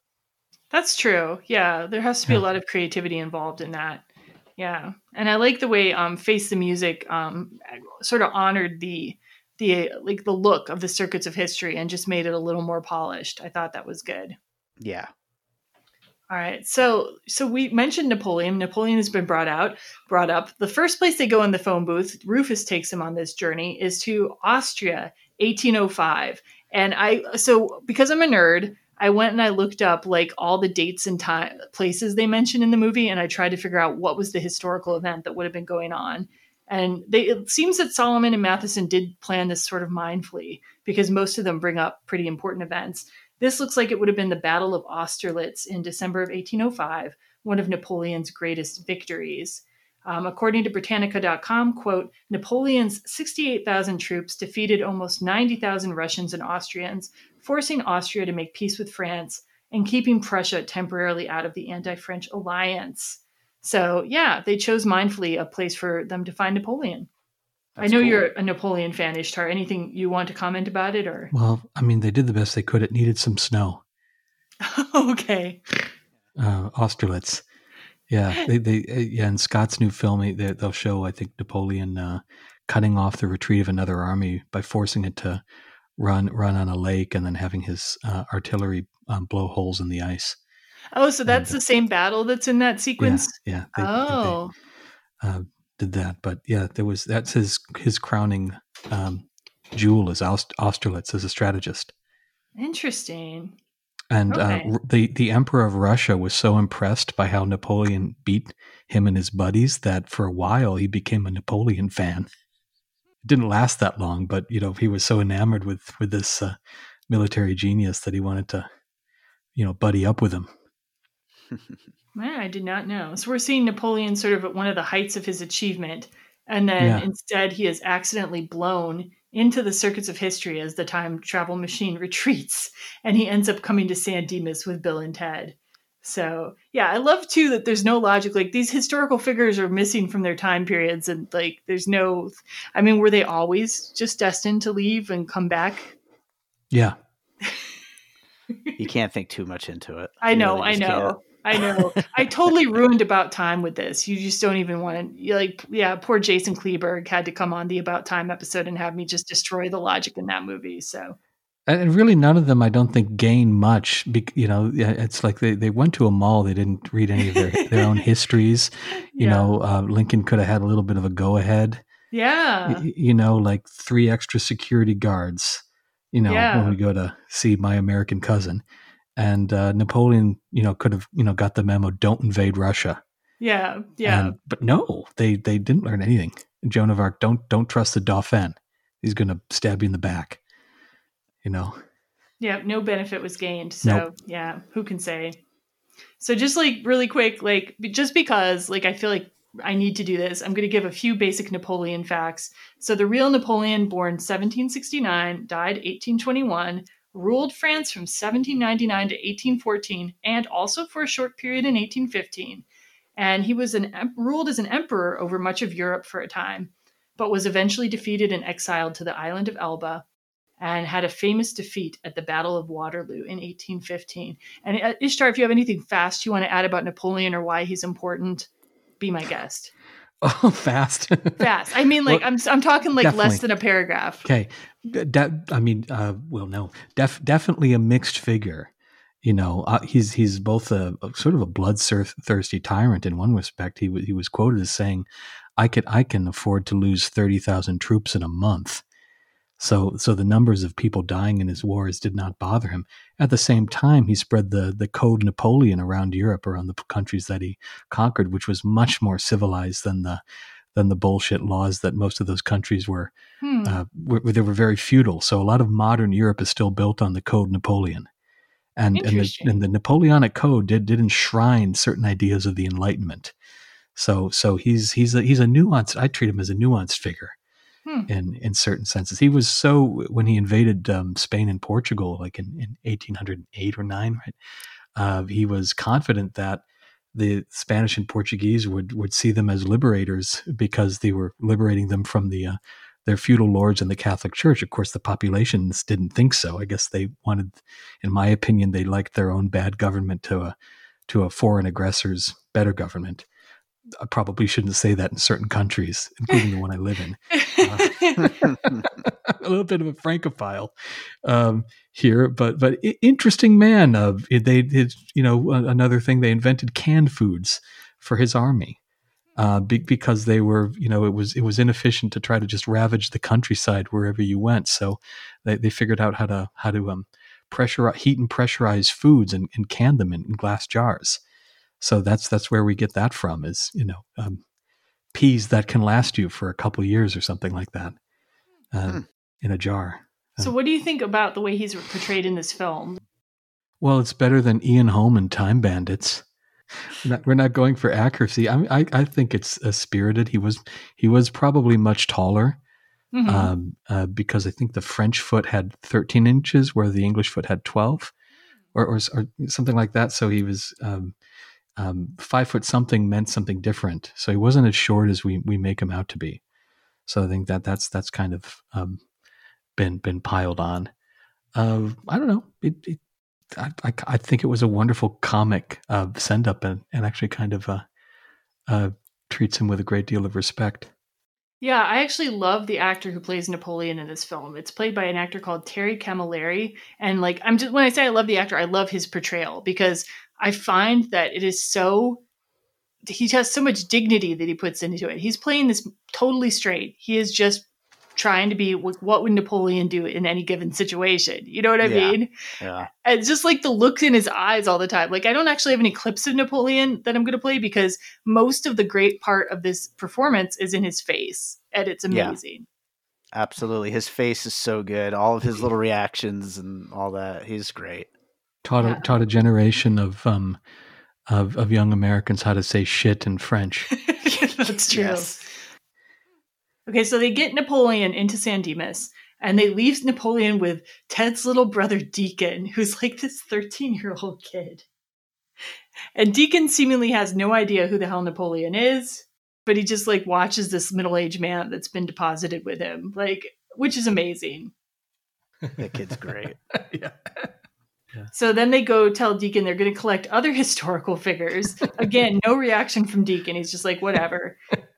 And then Ted gets into the phone booth and dials a different place in history and says, let's reach out and touch someone. Which, again, today nobody would have any idea what that is. That was like a very popular AT&T commercial in the 80s. Sure. So now we get to Billy the Kid. They go into to the Old West. That's one of their time periods for their history report. This one is listed as New Mexico, 1879.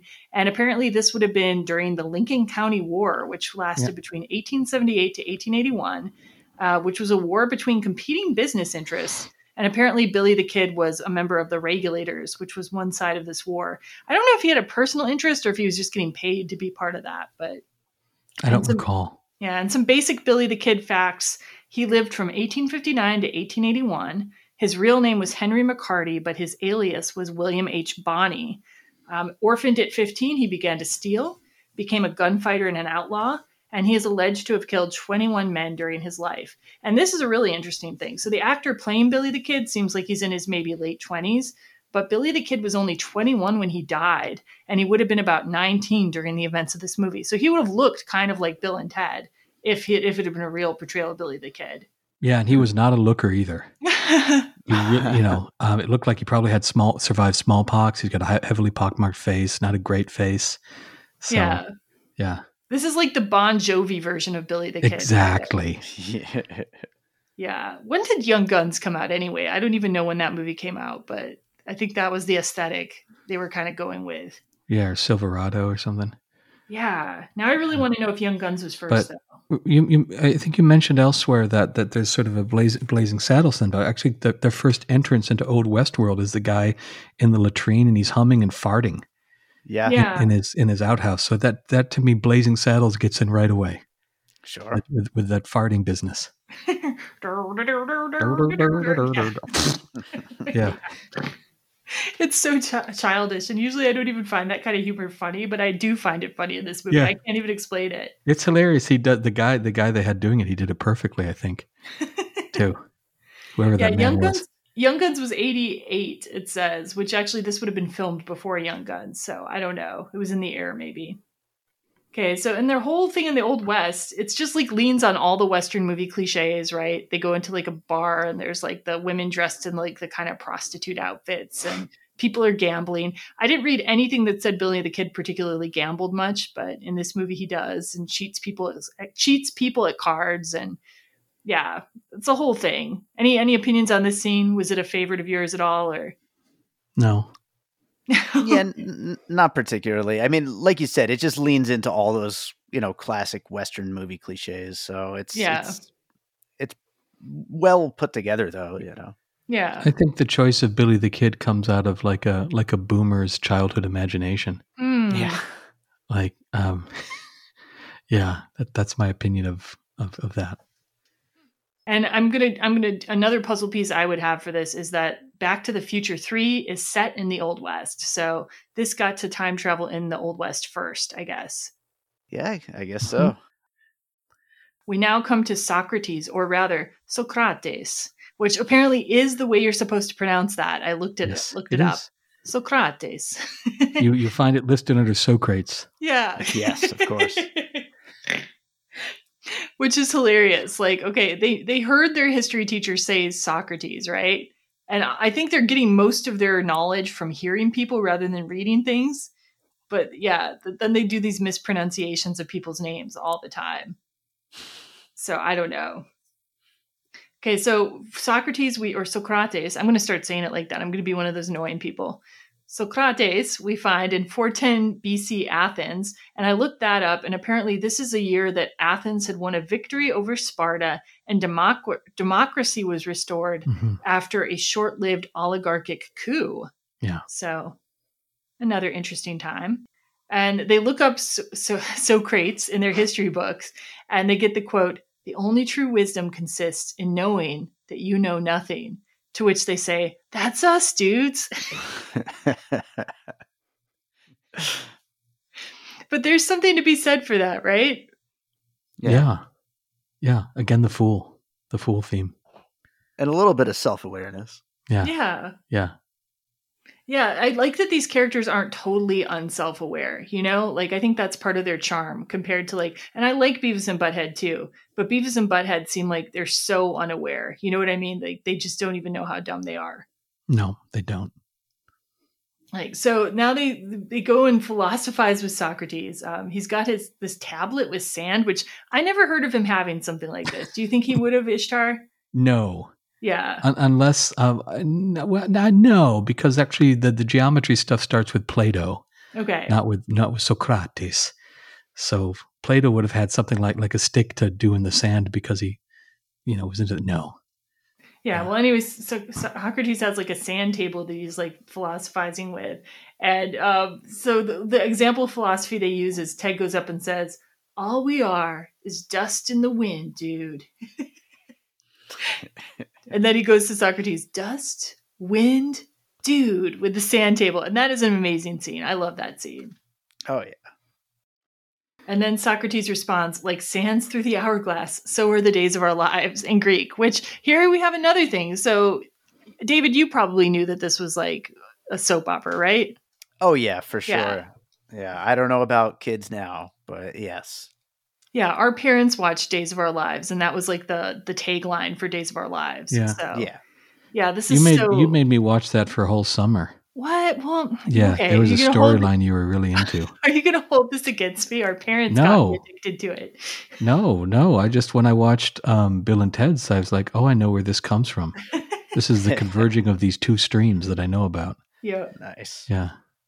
And let's see. Before we move on, some basic Socrates facts. Now I'm completely confused about how to pronounce his name. He lived from 470 BC to 399 BC. Lived in Athens. Famous for his method of philosophizing, the Socratic method, which, like, to give a very simple explanation, involves asking and answering questions in a dialogue until a contradiction is exposed in an initial assumption that students have made. So it's still used like widely in universities even today. And our knowledge of Socrates comes mainly from his student Plato's writings. And he ended his life. He was found guilty of heresy and corrupting the youth and sentenced to death. He drank hemlock, which was a poison, to die. Very painful. Yeah. And I think he's a great figure to have in this movie. Like, not only for his connection to, like, you know, speaking with youth and like being kind of an outlaw figure in his time, I guess, but just to have that like thinker in the movie. But he's also a very playful character in this whole movie, the way they portray Socrates. Yes. Yeah. Yeah, I like how he's like an old dude, but he's, you know, later on he's like just having fun. Yeah. And everything. So he's like getting down with everything. Which actually to me that makes sense of the historical Socrates. I think he's kind of portrayed by both Plato and Xenophon as a bit fun-loving. All right, now we move out of Socrates. We go to medieval England, and this is really the only time period where they don't pick up anyone like historically significant. Now they've got Socrates and Billy the Kid also in the time machine with them, and they kind of leave them behind while they go to explore a castle they see in the distance, which they refer to as the Castle of King Henry. And there were many King Henrys in England during that time. This doesn't actually seem to reference any specific king, though, and none of them seem to have had daughters matching these princesses that they meet. We don't know about the princesses because they were kidnapped. Oh, that's why we don't know about. There you go. Yeah. You've solved it. You solved the problem. Mm-hmm. So they spot the princesses up in a tower, and Ted says, "Those are historical babes." And they just kind of instantly fall in love with them, which is like, you know, of course happens in so many movies. But here's a clip of when they finally sort of get their way into the castle and meet the princesses. So this is our like official romance of the movie. It's not given a lot of time in the movie, but here we are. That old man must find a way to escape before the night. But how? What's that? Those boys. I can't believe they're here. How's it going, ladies? You're the ones we saw in front of the castle. I am Ted of San Dimas. And, I bring to you a message of love. From who? From myself. And what is this message you speak of? Lyrics, dude. Recite him some lyrics. Oh, you beautiful babes from England, for whom we have traveled through time. Will you go to the prom with us in San Dimas? We will have a most triumphant time. Way to go.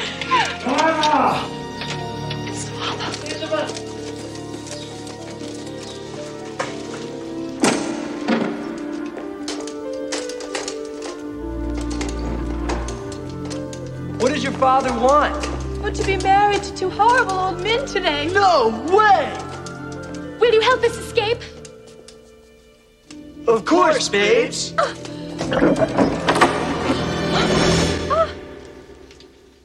How How's it going, Royal Ugly Dudes? I'm the Earl of Preston. And I am the Duke of Ted.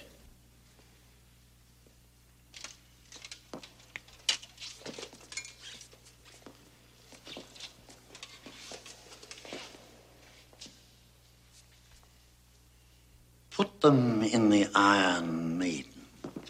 Iron Maiden? Excellent!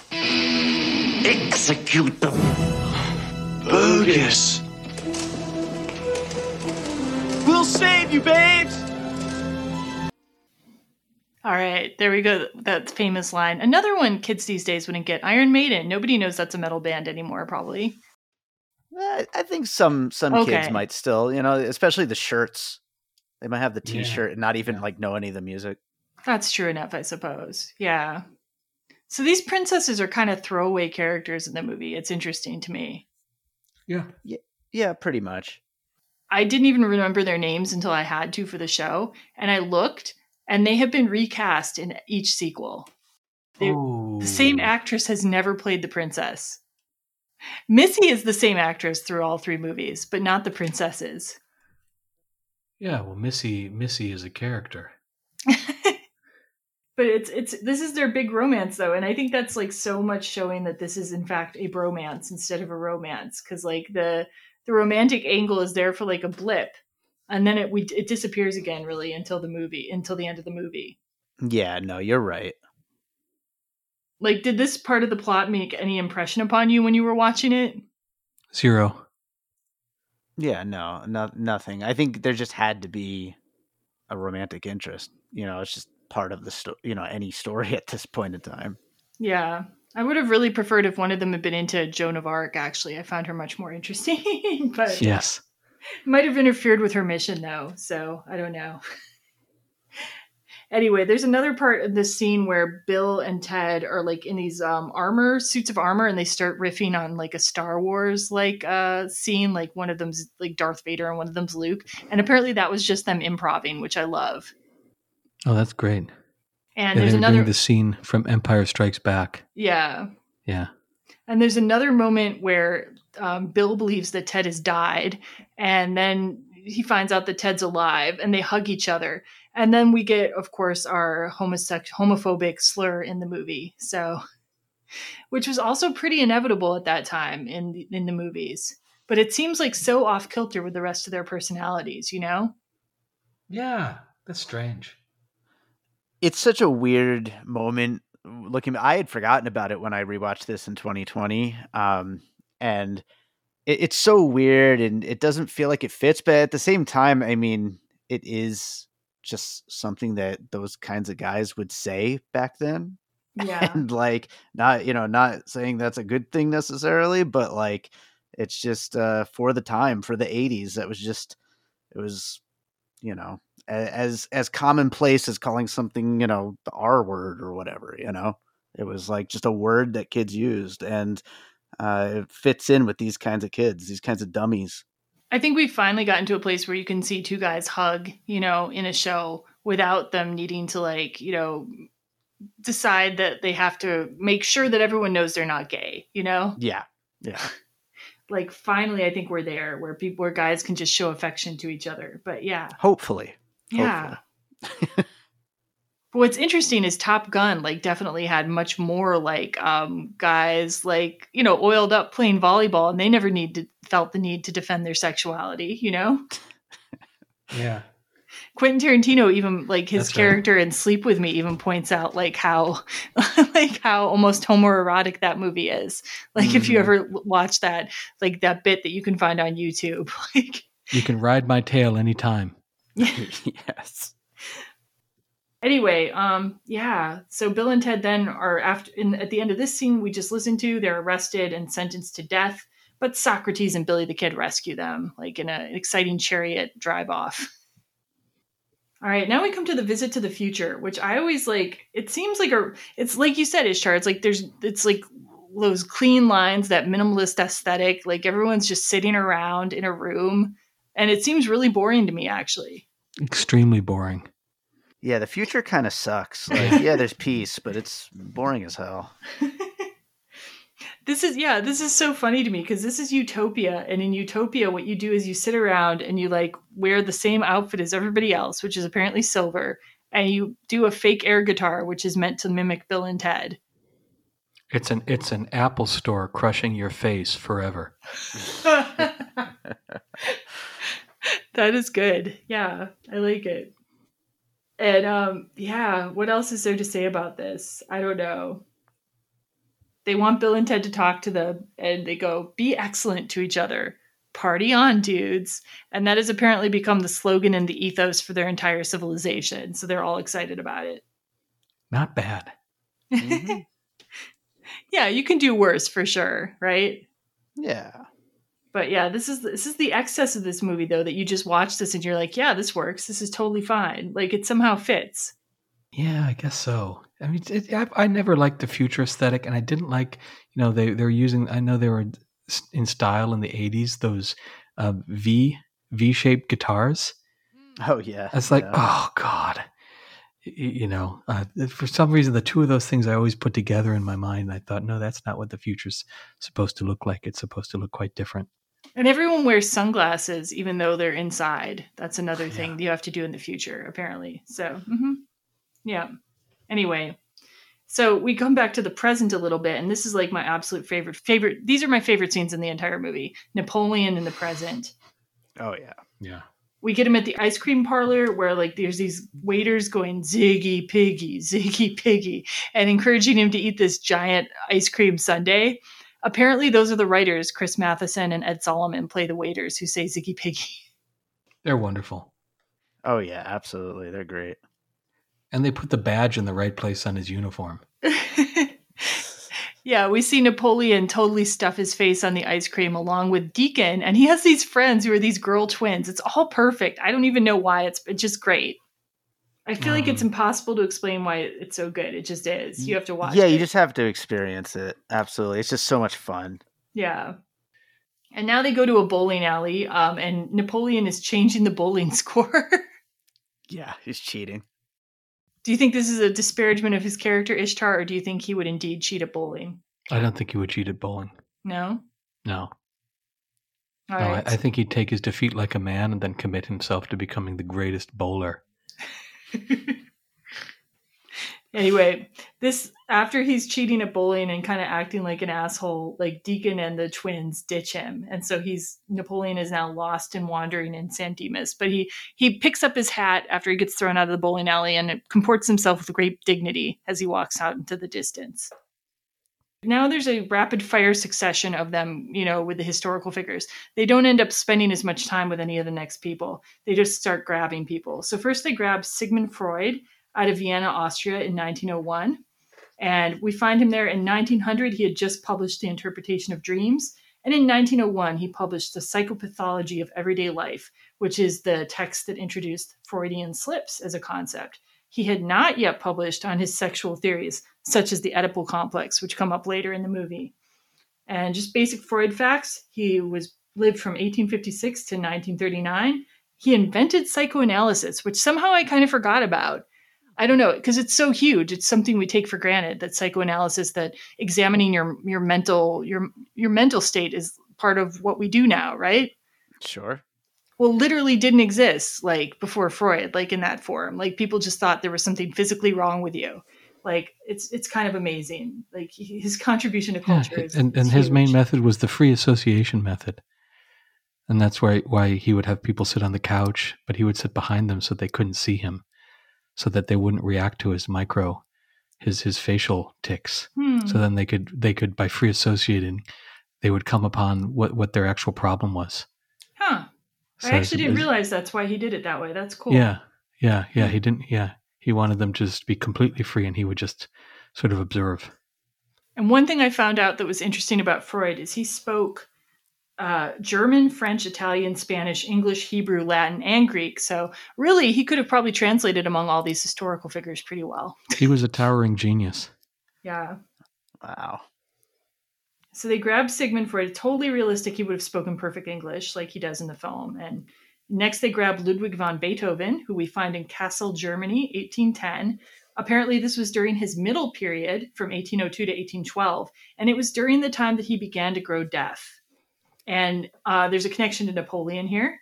Napoleon's brother Jerome Bonaparte had offered Beethoven the position of Kapellmeister at the court in Kassel, which means the director of music for a monarch or a chapel. We find him playing the song Für Elise, you know, that famous song. He's believed to have composed that in 1810, the year in which we find him. So they did thoughtfully put this together in terms of the year. And another thing that was apparently thoughtfully put together, apparently the costume design, the Regency costume design here is really good. According to Hilary Davidson, the author of Dress in the Age of Jane Austen, apparently she measures like other Regency productions against what the extras in Bill and Ted were wearing. Wow. Yeah. And the actual costume designer in question is named Jill M. Ohannesson. Oddly enough, David, she was also the costume designer on Once Bitten, where I did not find the historical costumes to be very convincing. Yeah, not as accurate, I'd imagine. Maybe she got criticism for that movie and she's like, that's it. I'm going to make the best historical costumes ever in my next 80s comedy. There you go. And some other basic Beethoven facts. He lived from 1770 to 1827. He was one of the world's most famous composers and pianists, and he wrote many symphonies and opera, other pieces. You can't sum up Beethoven. I'm sorry. No, you can't. But we also get a musician now, and Bill and Ted are also into music. I don't know if they really pay that much attention to his music, though. Maybe not. Yeah. Rock dudes, they just don't appreciate it, I think Eddie Van Halen appreciated them. Yes, that's true. Yeah, Beethoven and Bach. Yeah. Jimmy Page, certainly. And then Ishtar, didn't you have something to say about Beethoven and Napoleon having I made the mistake of digging into and discovering that there's an ongoing historical argument about where Beethoven stood on Napoleon.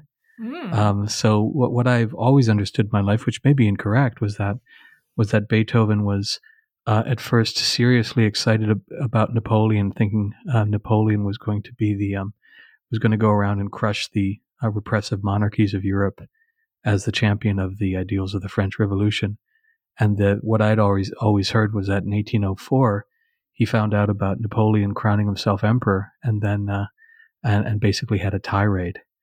And in the tirade, the old saw is that he changed the name of a piece that he was writing in honor of Bonaparte, and instead changed it to the Heroic Symphony, which if you go online, you could find the Emperor Concerto in 3 movements, very different movements.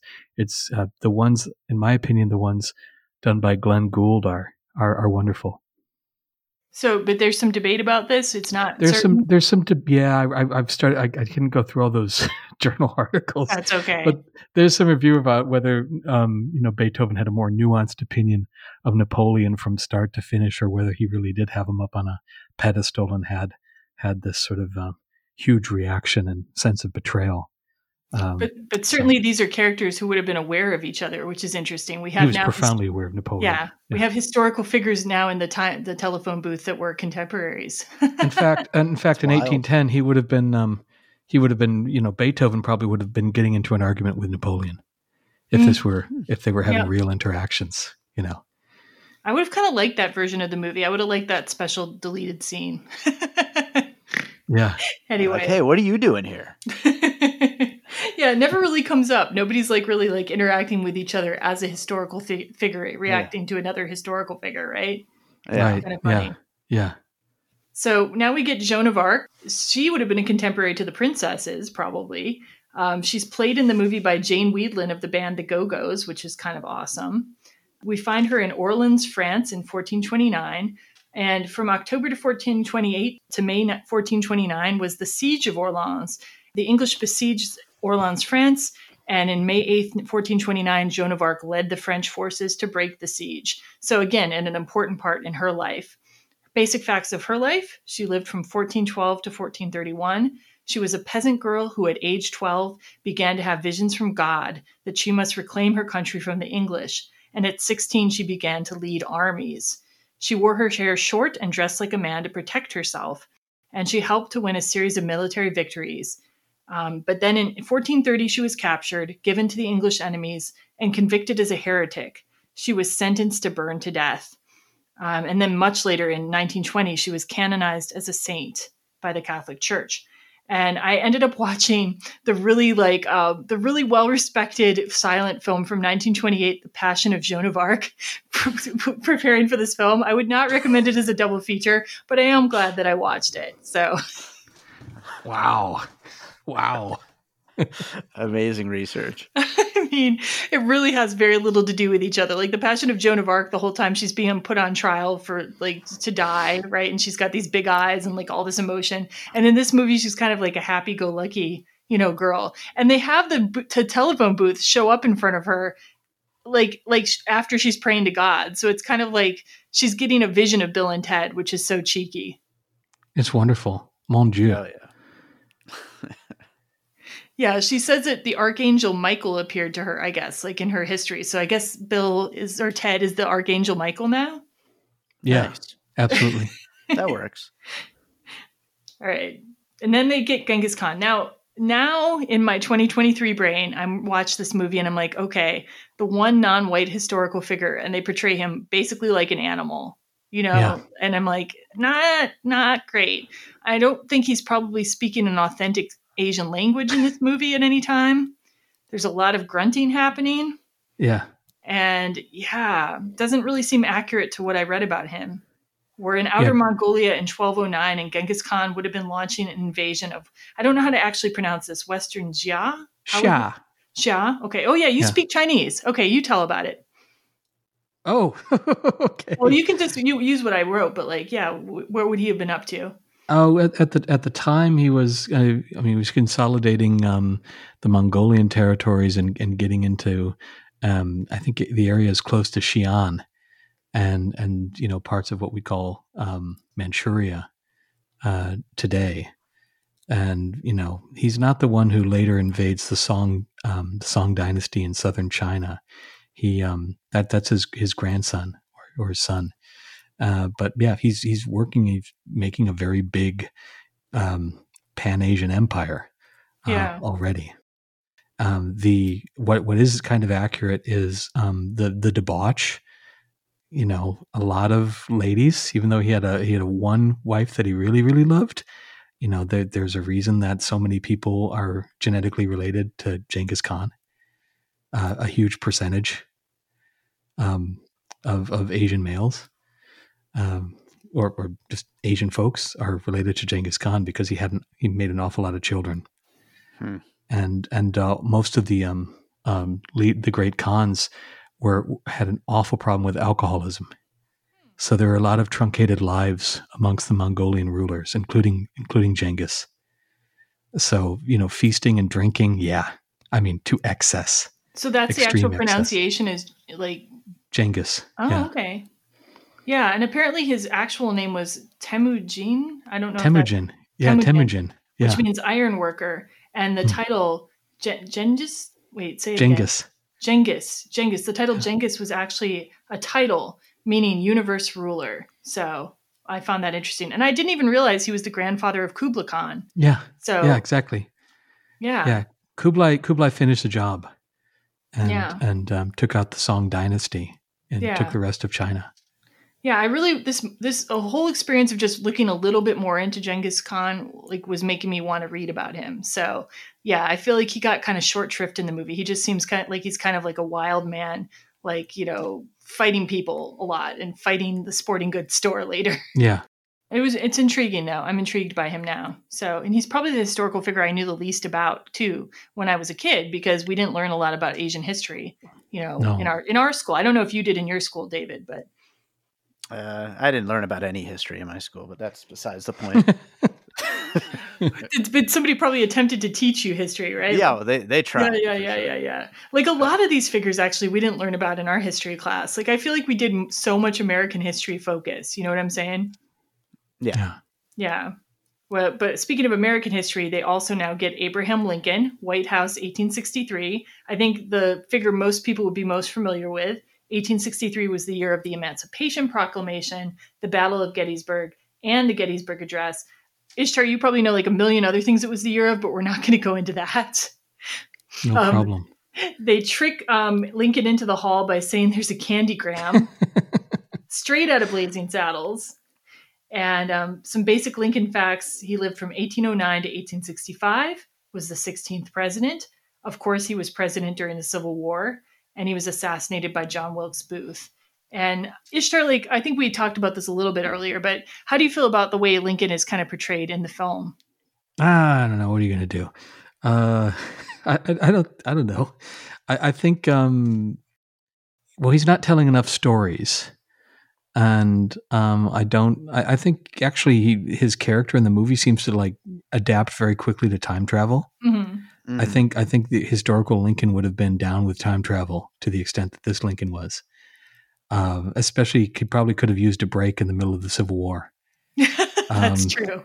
You know, it was rough. So I think he would have taken this and, you know, like, oh, okay, this is great. This is different. You know, just as long as they get me back. But wow, hey, yeah, you know, his voice isn't done so well. He kind of had a higher pitched voice, which, you know, Daniel Day-Lewis, you know, was attempting to get in the Lincoln film. But yeah, he was an incessant storyteller. Interesting.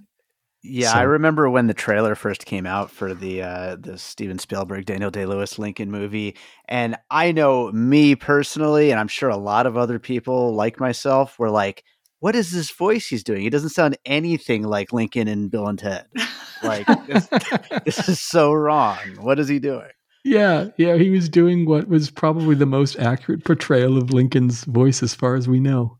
Wow, yeah, that's amazing. From accounts. Yeah. And by the way, I was really hoping that one of you was just going to have Napoleon, The Passion of Joan of Arc, and Lincoln as your double features, but we haven't got the trifecta, but that's okay. I think that's an alternate double feature suggestion. That's an alternate one, yeah. There you go.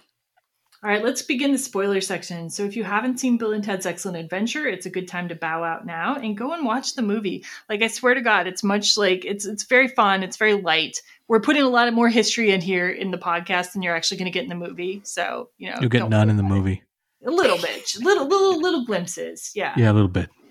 All right. So now we come to the historical figures in San Dimas, which is really like, this is like where the movie just picks up steam for me. What about you guys?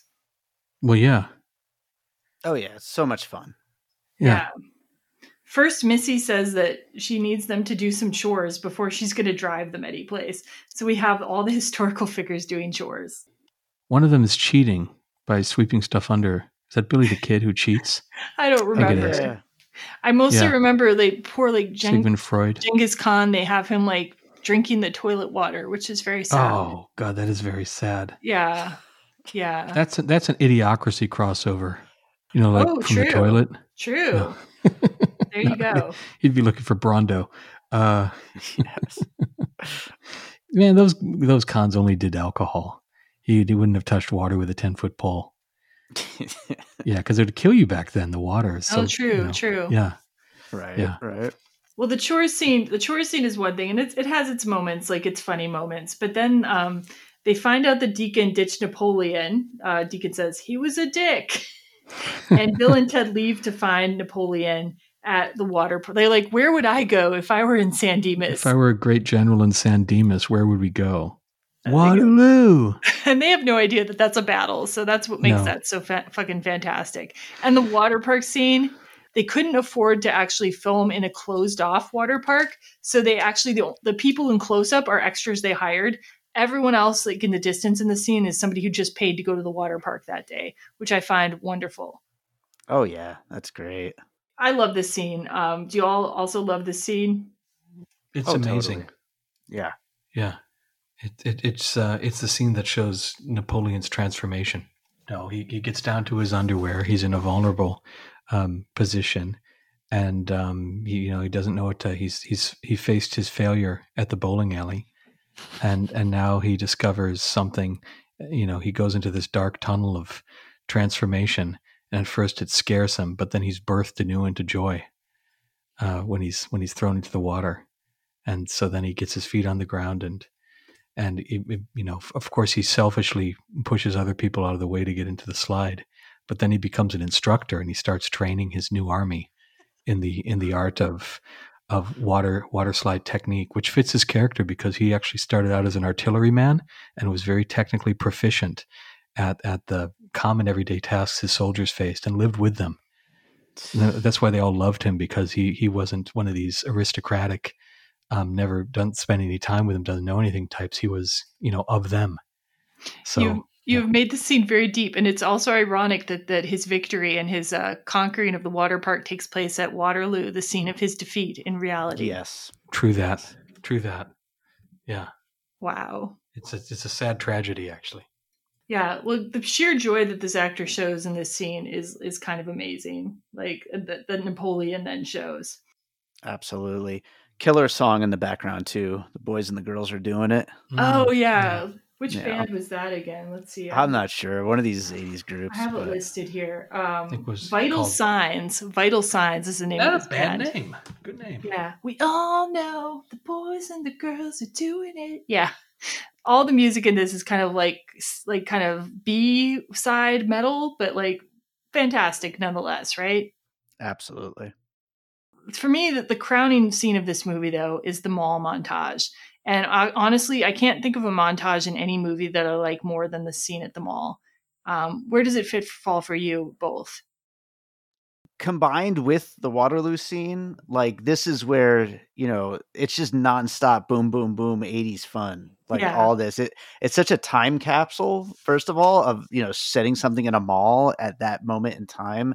Everything just feels so authentic and how I remember balls in the 80s, except for you've got these ridiculous situations happening with these characters from history. And they each, play into their strengths. I mean, even Genghis Khan, who, we're talking about, is maybe not the best portrayal. It's still really fun the way he's beating up that whole sports store. Yeah. All of it is just so much fun. Yeah, like everybody's got their own thing. Like Beethoven's at the music shop tearing up the synthesizer. Joan of Arc takes over the aerobics class. Like, it's one of the best montage scenes it's my favorite montage scene in a film. Yeah, it's mine too. Like, I think like the only montage that comes close to it for me is the one in Wet Hot American Summer with the song Higher and Higher. Yeah. That is a classic too. But yeah, no, it's great. So much fun.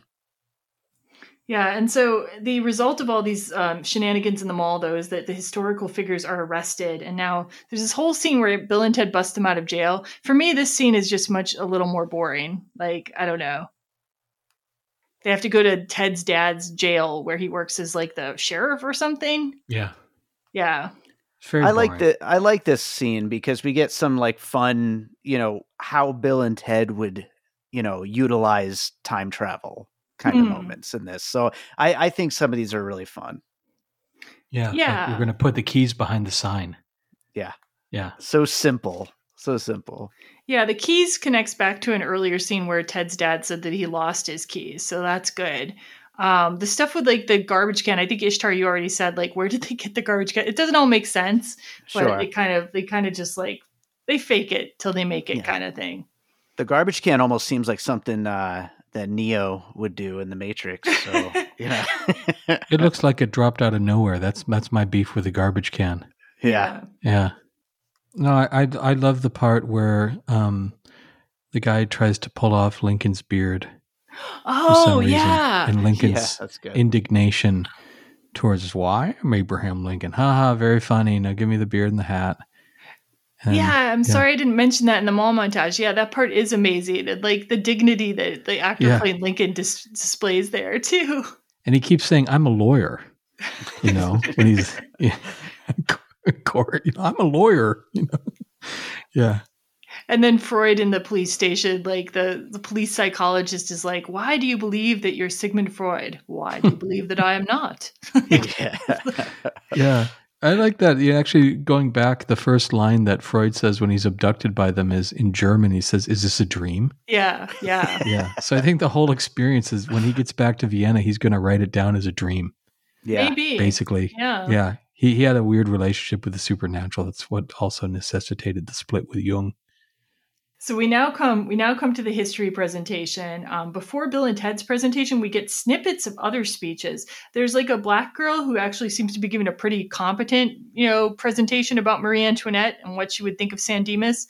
Like saying, instead of saying "let them eat cake," she might have said "let them eat fast food." Like she uses big words in her presentation. Is all I'm going to say. Like she's talking about income disparity. Yeah, she's saying like, our society's going to shit. Yeah, stratification. She uses the word stratification. Yeah. So hers is like the example of what a good one of these presentations would be.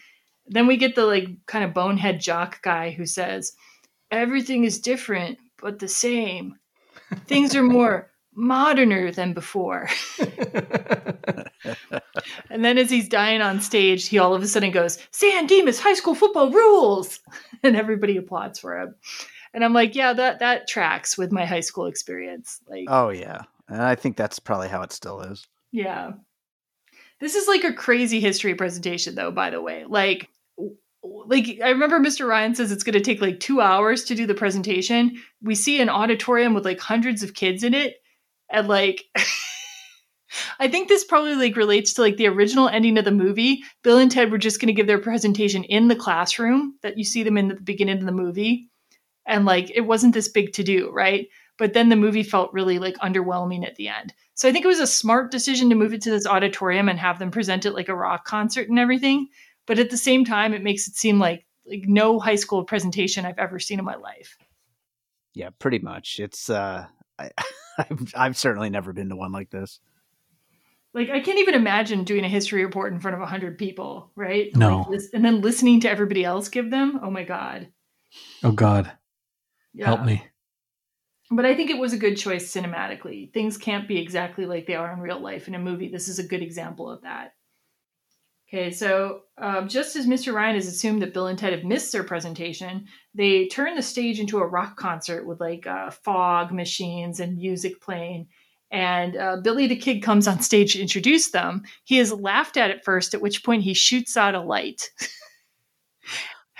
And any time after 1999, that presentation would have been over and the police would have been called. Oh, yeah. Yeah. But, it's proximate. What was that film where the high schoolers, fight the Soviets?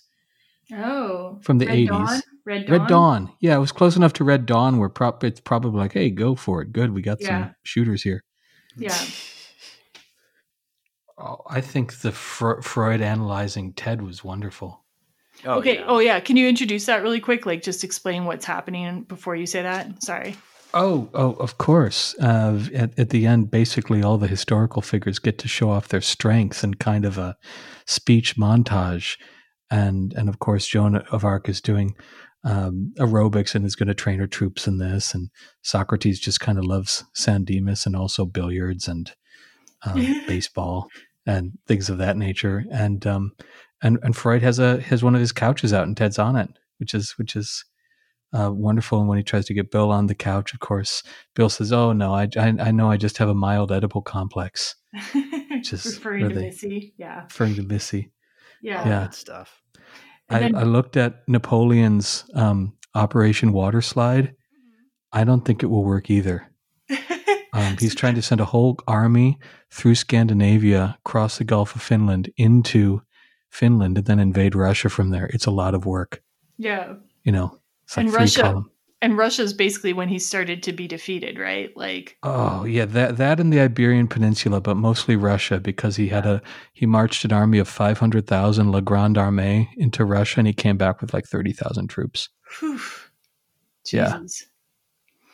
Yeah. Anyway, like they all kind of do their things. And so here, and then Ted and Bill are somehow conversant in these historical figures too. There's been no actual time in the movie for them to have like realistically learned all these things about these guys, right? So I feel like they must have done another thing where they traveled into the future to study and came back. What do you all think about this? They don't have time for that because of that stupid plot device of the time in San Dimas somehow always ticking. Yeah, but like they didn't have time to learn from Joan of Arc about the Dauphin. Yeah. They weren't reading their history books. They can't even speak French. So how did they learn all this? So this is like a completely hyper real, like unrealistic, aspect of the film. I mean, I love it. I love it. I mean, it's none of it's real whatsoever. Yeah. Like, and also, I mean, it's basically a sentence about each. Like, it's a script that they learned. So. That's about it. And when did Beethoven have time to find out about the album Slippery When Wet too, though? That's another key I don't know. thing. I mean, it was everywhere in the late 80s. So. Yeah. And when did Socrates learn about billiards? But anyway, okay. I'm sorry to pick on you, Bill and Ted. Yeah, because the topic of this whole presentation is what would the historical figures think of San Dimas in 1989 or whatever? And I can't even imagine that topic being set by a teacher, but anyway. Okay, so especially for a high school senior sort of thesis project, it seems a horrible prompt. Baby brained. So the last part of this big presentation is the Lincoln speech, which I feel compelled that I must share. So here's their final cap. The cap to their whole presentation is Abraham Lincoln, the historical figure that probably would have made the deepest impression upon their peers. So here we go. And now for our last speaker, one of the greatest presidents in American history, Mr. Abraham Lincoln.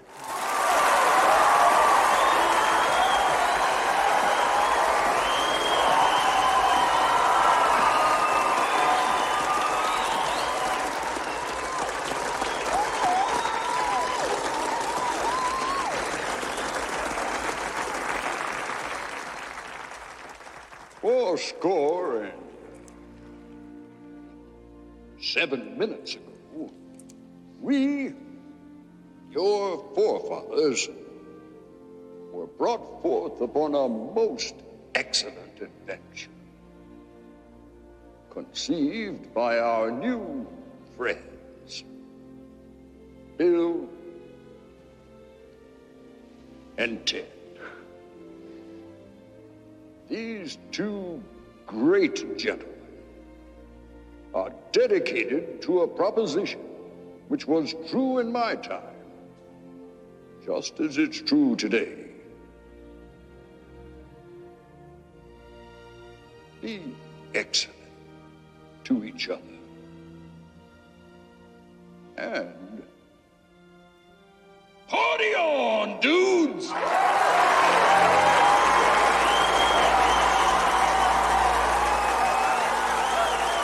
Yeah, any thoughts about Lincoln's speech that he gives? I mean, it's like I said, kind of half jokingly when it came to the Day-Lewis. I mean, this is like the de facto Lincoln. This particular clip. This is what people like me who didn't take the time to seek out more educational material on him.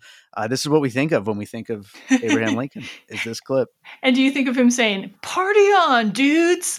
Hell yeah, absolutely. Yeah, it's funny. I love 7 minutes ago, which would have implied that it was like 80 years and 7 minutes ago. Yeah, that doesn't make any bloody sense. It was in 1908. What are we talking about here? It makes no sense. Yeah. That's the part that always got me because, I studied the Gettysburg Address enough to figure out what 4 meant, right? So. Yeah. Anyway. Yeah, whatever. Anything more to add about the history presentation or Lincoln or anything? Oh, right. I still my favorite part of the scene is when Napoleon hits the sort of like his risk board with his sword. Yeah. And it says nice. Victoire Napoleon. No. Triomphe Napoleon. Triomphe. That's it. Yeah. Yeah. I should be noted really quick that my brother used to dress as Napoleon whenever we played Risk. So this is important for everyone to know. It's very important. And I utilized a strategy that you really can't win a Risk game with, which was I fixated on conquering Europe, which is probably the worst thing you can do. But I had to. Yeah, yet still you beat me quite often, so I don't know. I think from time to time. Yeah. I do like when Ted refers to Miss of Arc. Miss of Arc. Yeah. That's good. Amazing. So the end of the movie, we see the time travel booth disappears off the stage. All their fellow students get lighters out and say, "We want more," continuing the rock band aesthetic. And now, like, we see them a little later. They're still playing their instruments, not very well. Ted's like, maybe we should learn how to play. So implying some character growth. And then Rufus shows up and he brings the princesses. And like, again, the princesses just come up and they each choose a guy sort of arbitrarily, or do they go together by hair color? Like, what's going on here? I thought they'd already established like their pair bonding. Based on hair color. No. I think it is hair color based. Yeah. Wasn't it back in the medieval time? Possibly. But based on what, though? You know what I mean? Oh, nothing. Yeah. Based on nothing. Then Rufus tells the guys that their music is going to eventually end war and poverty, align the planets, and allow communication with aliens and household pets. I think this is actually the first time he tells them the supreme importance of their music. Am I right about that? Yes. Yeah. I think he might say it in voiceover, like to the, to us or whatever, but not to them though. They don't know. And Rufus asked to jam with them. He's apparently really good at guitar. This was not George Carlin's hands doing this though. And they are terrible at music. And Rufus then tells the audience they do get better. And that's pretty much the end of our movie. It's wonderful. Yeah. Any final thoughts on the movie before we talk about some details like the bromance? I think that covers the movie itself. All right. Before we do the bromance, actually, David, I want to hear if you have any other puzzle pieces that you want to talk about related to Bill and Ted. And that could lead into some of the bromance stuff too, actually. Yeah, sure. And we actually did do a Piecing It Together episode where I expand on a lot more, but I just brought like a few specifics that I had in mind here. So for things that inspired Bill and Ted, along with Back to the Future, I have Heavy Metal. The 1981 animated film that kind of bridges the gap between like, heavy metal album covers and comic books and action adventure movies. Also, I had the I Wanna Rock music video, which is itself inspired by Animal House, but Ted being sent off to military school and, they only care about rock and roll. And yeah. Just, that whole kind of thing. For things that Bill and Ted inspired, I mean, there's so many. First of all, right off the bat, we already mentioned Beavis and Butthead and Jay and Silent Bob. I think we mentioned Wayne and Garth at some point, but they fit in there too. Yeah. And actually, can I stop you just for a second with Wayne's World? So I found out that the first Wayne's World skit aired on Saturday Night Live the day after Bill and Ted's Excellent Adventure was released in theaters. That is so crazy to me. I just found that out too, and that is absolutely wild. I don't even know how that's possible, but it's perfect though. It's a perfect little bit of pop culture trivia, but that's awesome. Yeah. The other one I thought about bringing up, Hot Tub Time Machine. Yes. Yes. Something where time travel happens in a very silly, ridiculous kind of way. So, there's so many things though that you could bring up here. Yeah, and when you say that you did a Piecing It Together, was it for Bill and Ted Face the Music specifically, or did you do a Bill and Ted specific, the first one episode? So what we did, because, I remember it was 2020, the middle of the pandemic, and, we were trying to make content however we could. Right before Face the Music came out, I did a special bonus episode on both Bill and Ted Excellent Adventure and Bogus Journey as a combination. And we talked about some movies that inspired those and then some movies that those inspired. And so we got into a whole lot of extra stuff as a kind of way of celebrating the series right before Face the Music came out. And then we did a regular episode on that. Nice. Well, if those are still up, I assume? Yes. Okay, I will find them or you can send them to me and I will link those in the show notes. So if you want to hear more of David's thoughts about the puzzle pieces, we can send you that way. And I think that would be awesome. Yeah, so this bromance thing. So like some of the puzzle pieces are obviously these other bromances. Like bromance has been around in cinema for a long time. Like some early examples might be like Laurel and Hardy, Abbott and Costello, Bob Hope and Bing Crosby. And then in the 70s and 80s, you have Butch Cassidy and the Sundance Kid, the Blues Brothers, and of course, Top Gun. But I feel like the right after Bill and Ted, the period in the 90s, there was this like particular type of bromance between young slackers with like kind of somewhat questionable intelligence. And I feel like Bill and Ted is like the prototype for that. Like we just said, Wayne's World it was released like on Saturday Night Live the day after this. In 1992, they had their first movie. And then in 1993, we had the first episode of Beavis and Butthead, the much more stupid pair. Yeah. Yeah. Regardless, absolutely. I loved Beavis and Butthead, though. Oh, they're so great.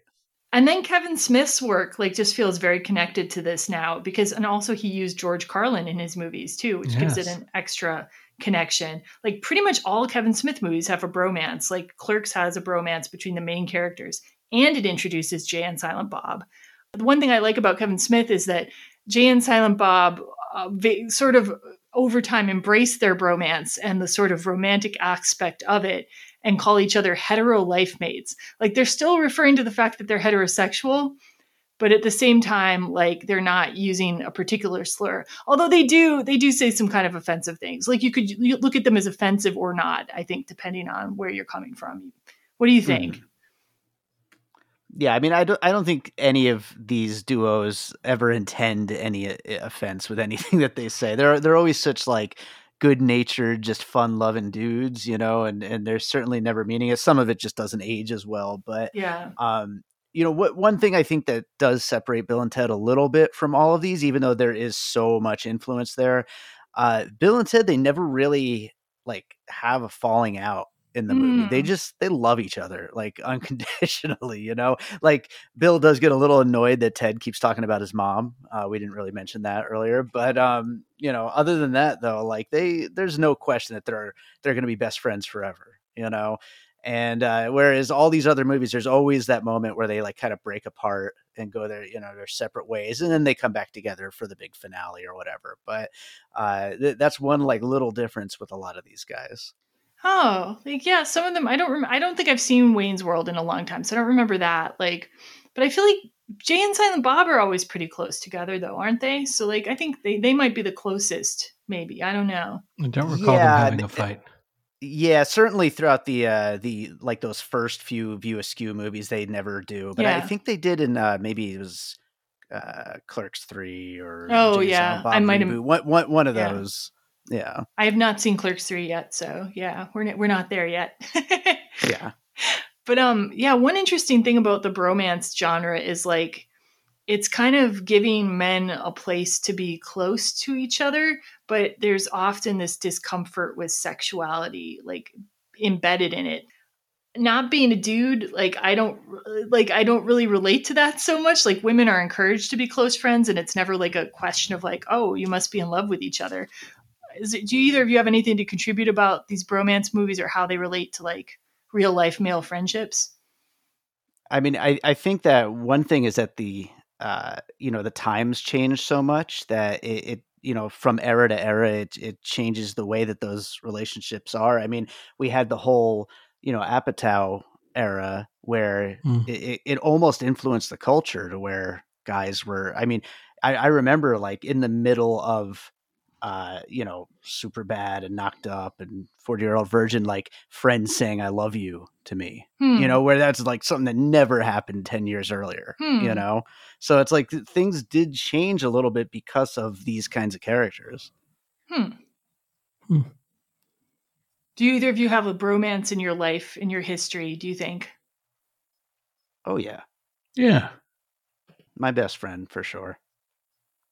The way the movies portray these types of friendships, do you find them to be like accurate on some level or like relevant in some way? I do. I mean, I think it's just a constant, like, you just love each other's company and you love goofing around, and it's just, you kind of can't picture there ever being a time when you're not friends. Yeah, the ones listed, I think my male friendships, there's been aspects of the relationship in Wedding Crashers, Harold and Kumar, and Step Brothers for sure. Oh, yeah? Yeah. Oh, man. Yeah. I wish we had more time to dig into this on the podcast. I would love to know the Wedding Crashers of it all. Wouldn't you like to know that? Were you indeed crashing weddings, or would have no, but I don't know, having fun, getting into mischief, and making up characters, and that kind of stuff. Yeah. Yeah. So yeah, these films seem to endure. Like they seem to be like a version of this in every era. And do either of you have particular favorites in the genre of the bromance movie? I mean, really, Bill and Ted is one of my favorites in the genre. I loved 40-Year-Old Virgin. I think Judd Apatow's work has kind of hit a wall lately in the last 10 years, but that still stands, I think, as one of the best when it comes to like just capturing those kinds of dudes who are just like goofballs and just love to, kind of mess with each other, but at the same time, just really truly love each other. I think it's one of the best. Yeah, I might track back a little bit. Butch Cassidy and the Sundance Kid. Mm.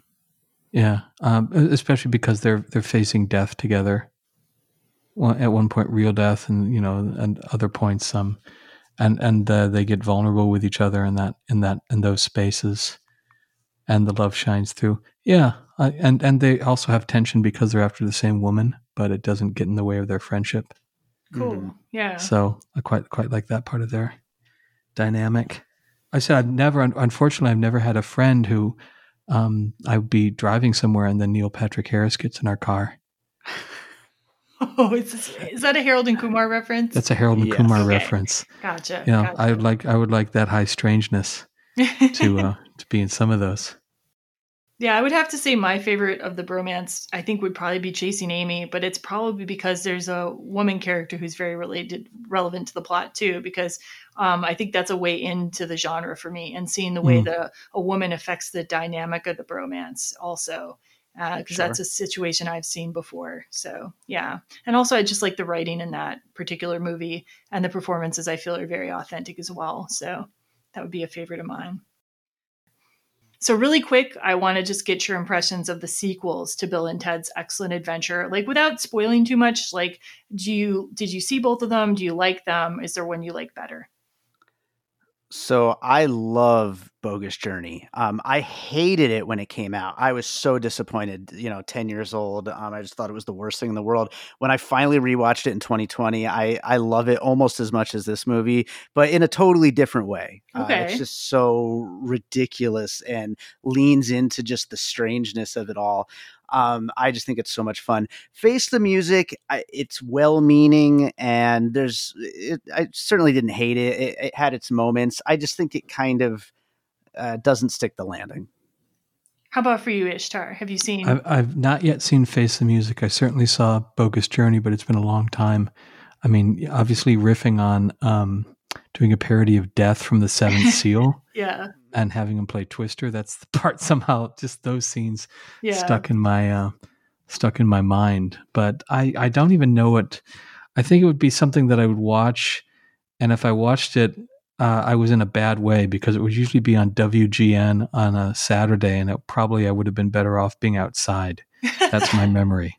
Yeah. So maybe it was a much better movie than I remember, but usually I'd be like, oh shit, is this depression? I gotta go.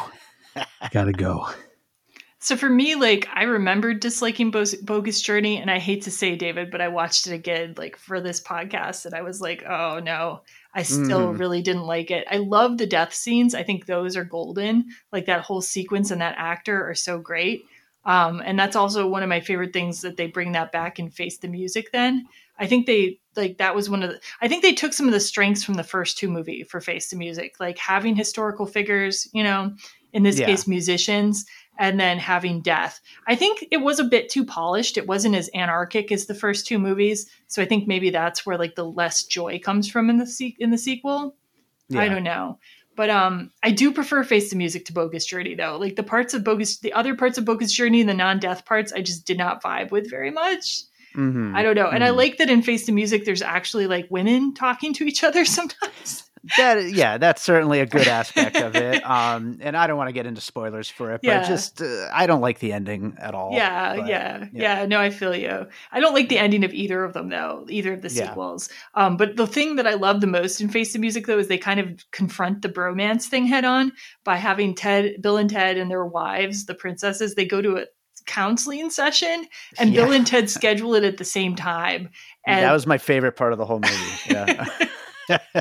It's like, no, dudes, you have to have like separate relationships with your wives. You can't do literally everything together. They kept saying, we love you, like instead of saying, I love you. And it's like, it's so great. It's deconstructing the bromance genre in a sense, which is really clever, I thought. Yeah.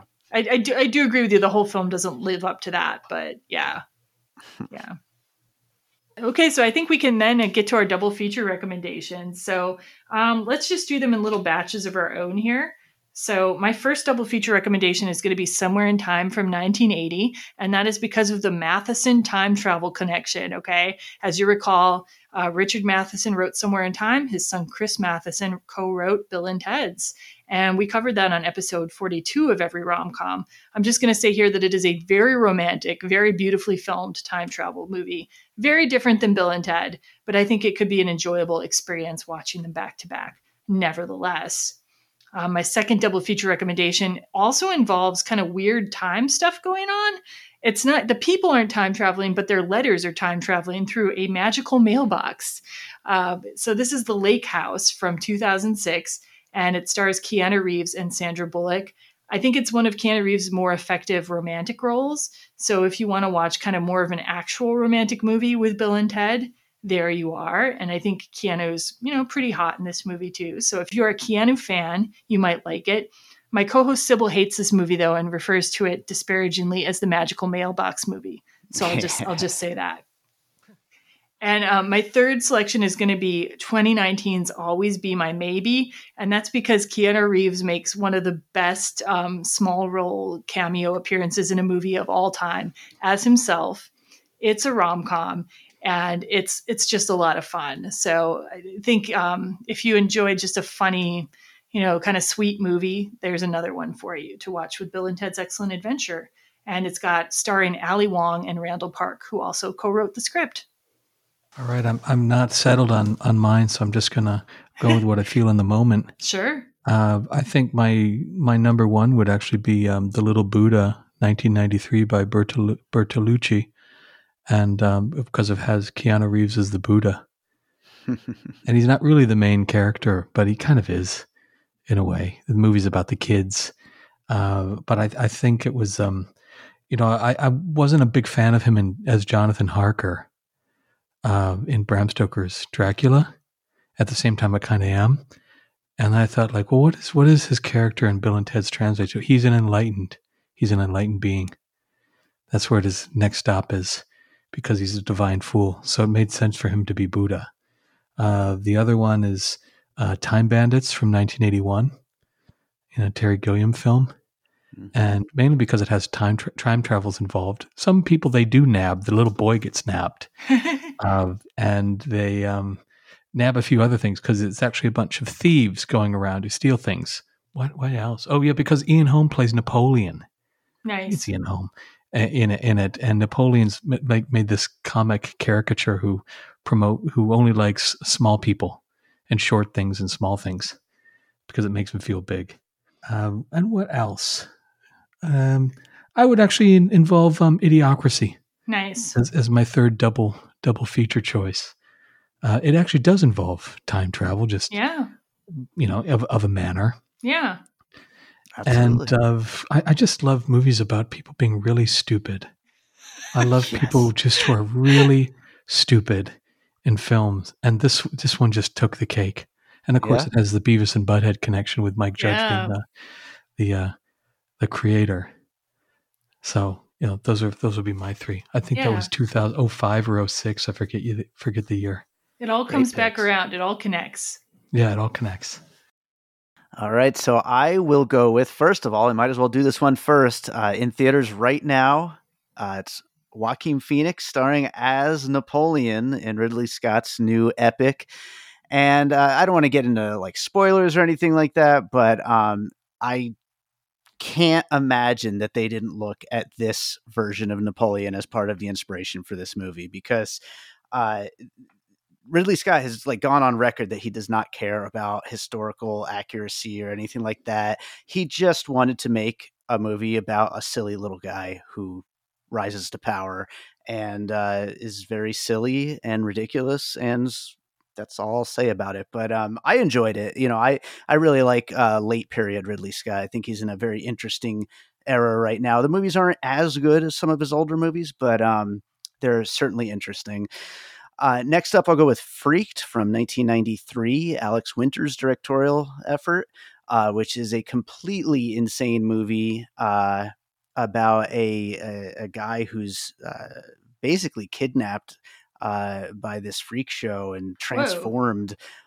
It's more in line with Bogus Journey. If you like Bogus Journey, I think you'll like Freaked. If you don't, I don't know, maybe not. But it's very strange. It's really crazy and over the top, and it's great. I just saw it for the first time a couple years ago. Nice. And wait, where did you? Sorry to interrupt, but where did you find this? Is it streaming or like? I believe it's streaming now, but I was actually a guest on another podcast, and they brought it to me to watch. Nice. So. Yeah, but I believe it finally made its way to streaming because I know it just got a new Blu-ray release. Oh, okay. So I think it's probably available now. And then my third pick is Never Going Back from 2018. You know, we mentioned Wayne and Garth. We mentioned Jay and Silent Bob, Beavis and Butthead. And we did mention that Bill and Ted technically aren't stoners, but they kind of share that kind of stoner style quality. And Angela and Jesse, the main stars of Never Going Back, are the perfect female stoner duo. They are just these two ridiculous slackers who they basically lose some money, and then they need to get it back so they can go on their vacation. And they're so stoned that they like don't even really realize the adventure that they're getting themselves into. It's a film put out by A24 from director Augustine Frizzell. And it's really under the radar, but it's great, and it's really funny and weird and ridiculous, and a big recommendation for me. Nice. I've never heard of that one. And just like to ask, are they going back in time in this movie? Or like, no, there's no time travel in this, although they're so stoned they wouldn't even know if they did. Because it sounded like a time travel title, but like it sounds really interesting. I'll have to check that one out. Yeah. Right on. So David, to remind people again, where can they find your work? Yeah, you can find Piecing It Together wherever you listen to podcasts, and follow us on social media at Piecing Pod. I also have a Facebook group, Popcorn and Puzzle Pieces, where people love to talk movies. You could join us there. And then for my music, all my albums are available on all the streaming services under my name, David Rosen. And I do have a website, bydavidrosen.com, where you can check out all my albums, the films that I'm working on, and my music videos and all that kind of stuff too. Yeah. And yeah, definitely check David's stuff out. Very good stuff. And my fine brother Ishtar, where would you like to send people to see your work or to perhaps solicit meditation teachings from you? Oh, yes. Well, you could find me all over YouTube if you type in either Ishtar Howell or Ishtar Ishaya. And Ishtar Ishaya, I think, will help get you to my actual personal YouTube channel, but I do a lot of interviews with different shows. And then you can, if you type in Ishtar Howell and meditation, you'll probably find your way to my meditation website, www.ascensionmeditation.com, which will be in the show notes. And if you are interested in getting a intuitive or astrological reading, then that website is awakenedlightastrology.com. Yeah. And my brother is a most excellent meditation teacher. So if you're interested in something to calm you down or get you some insight, I recommend him too. So really great to have you both on. Thanks for bearing with a kind of a long episode, and always a pleasure to talk to both of you. And thanks everyone for listening. Goodbye. Adieu. Goodbye, dudes.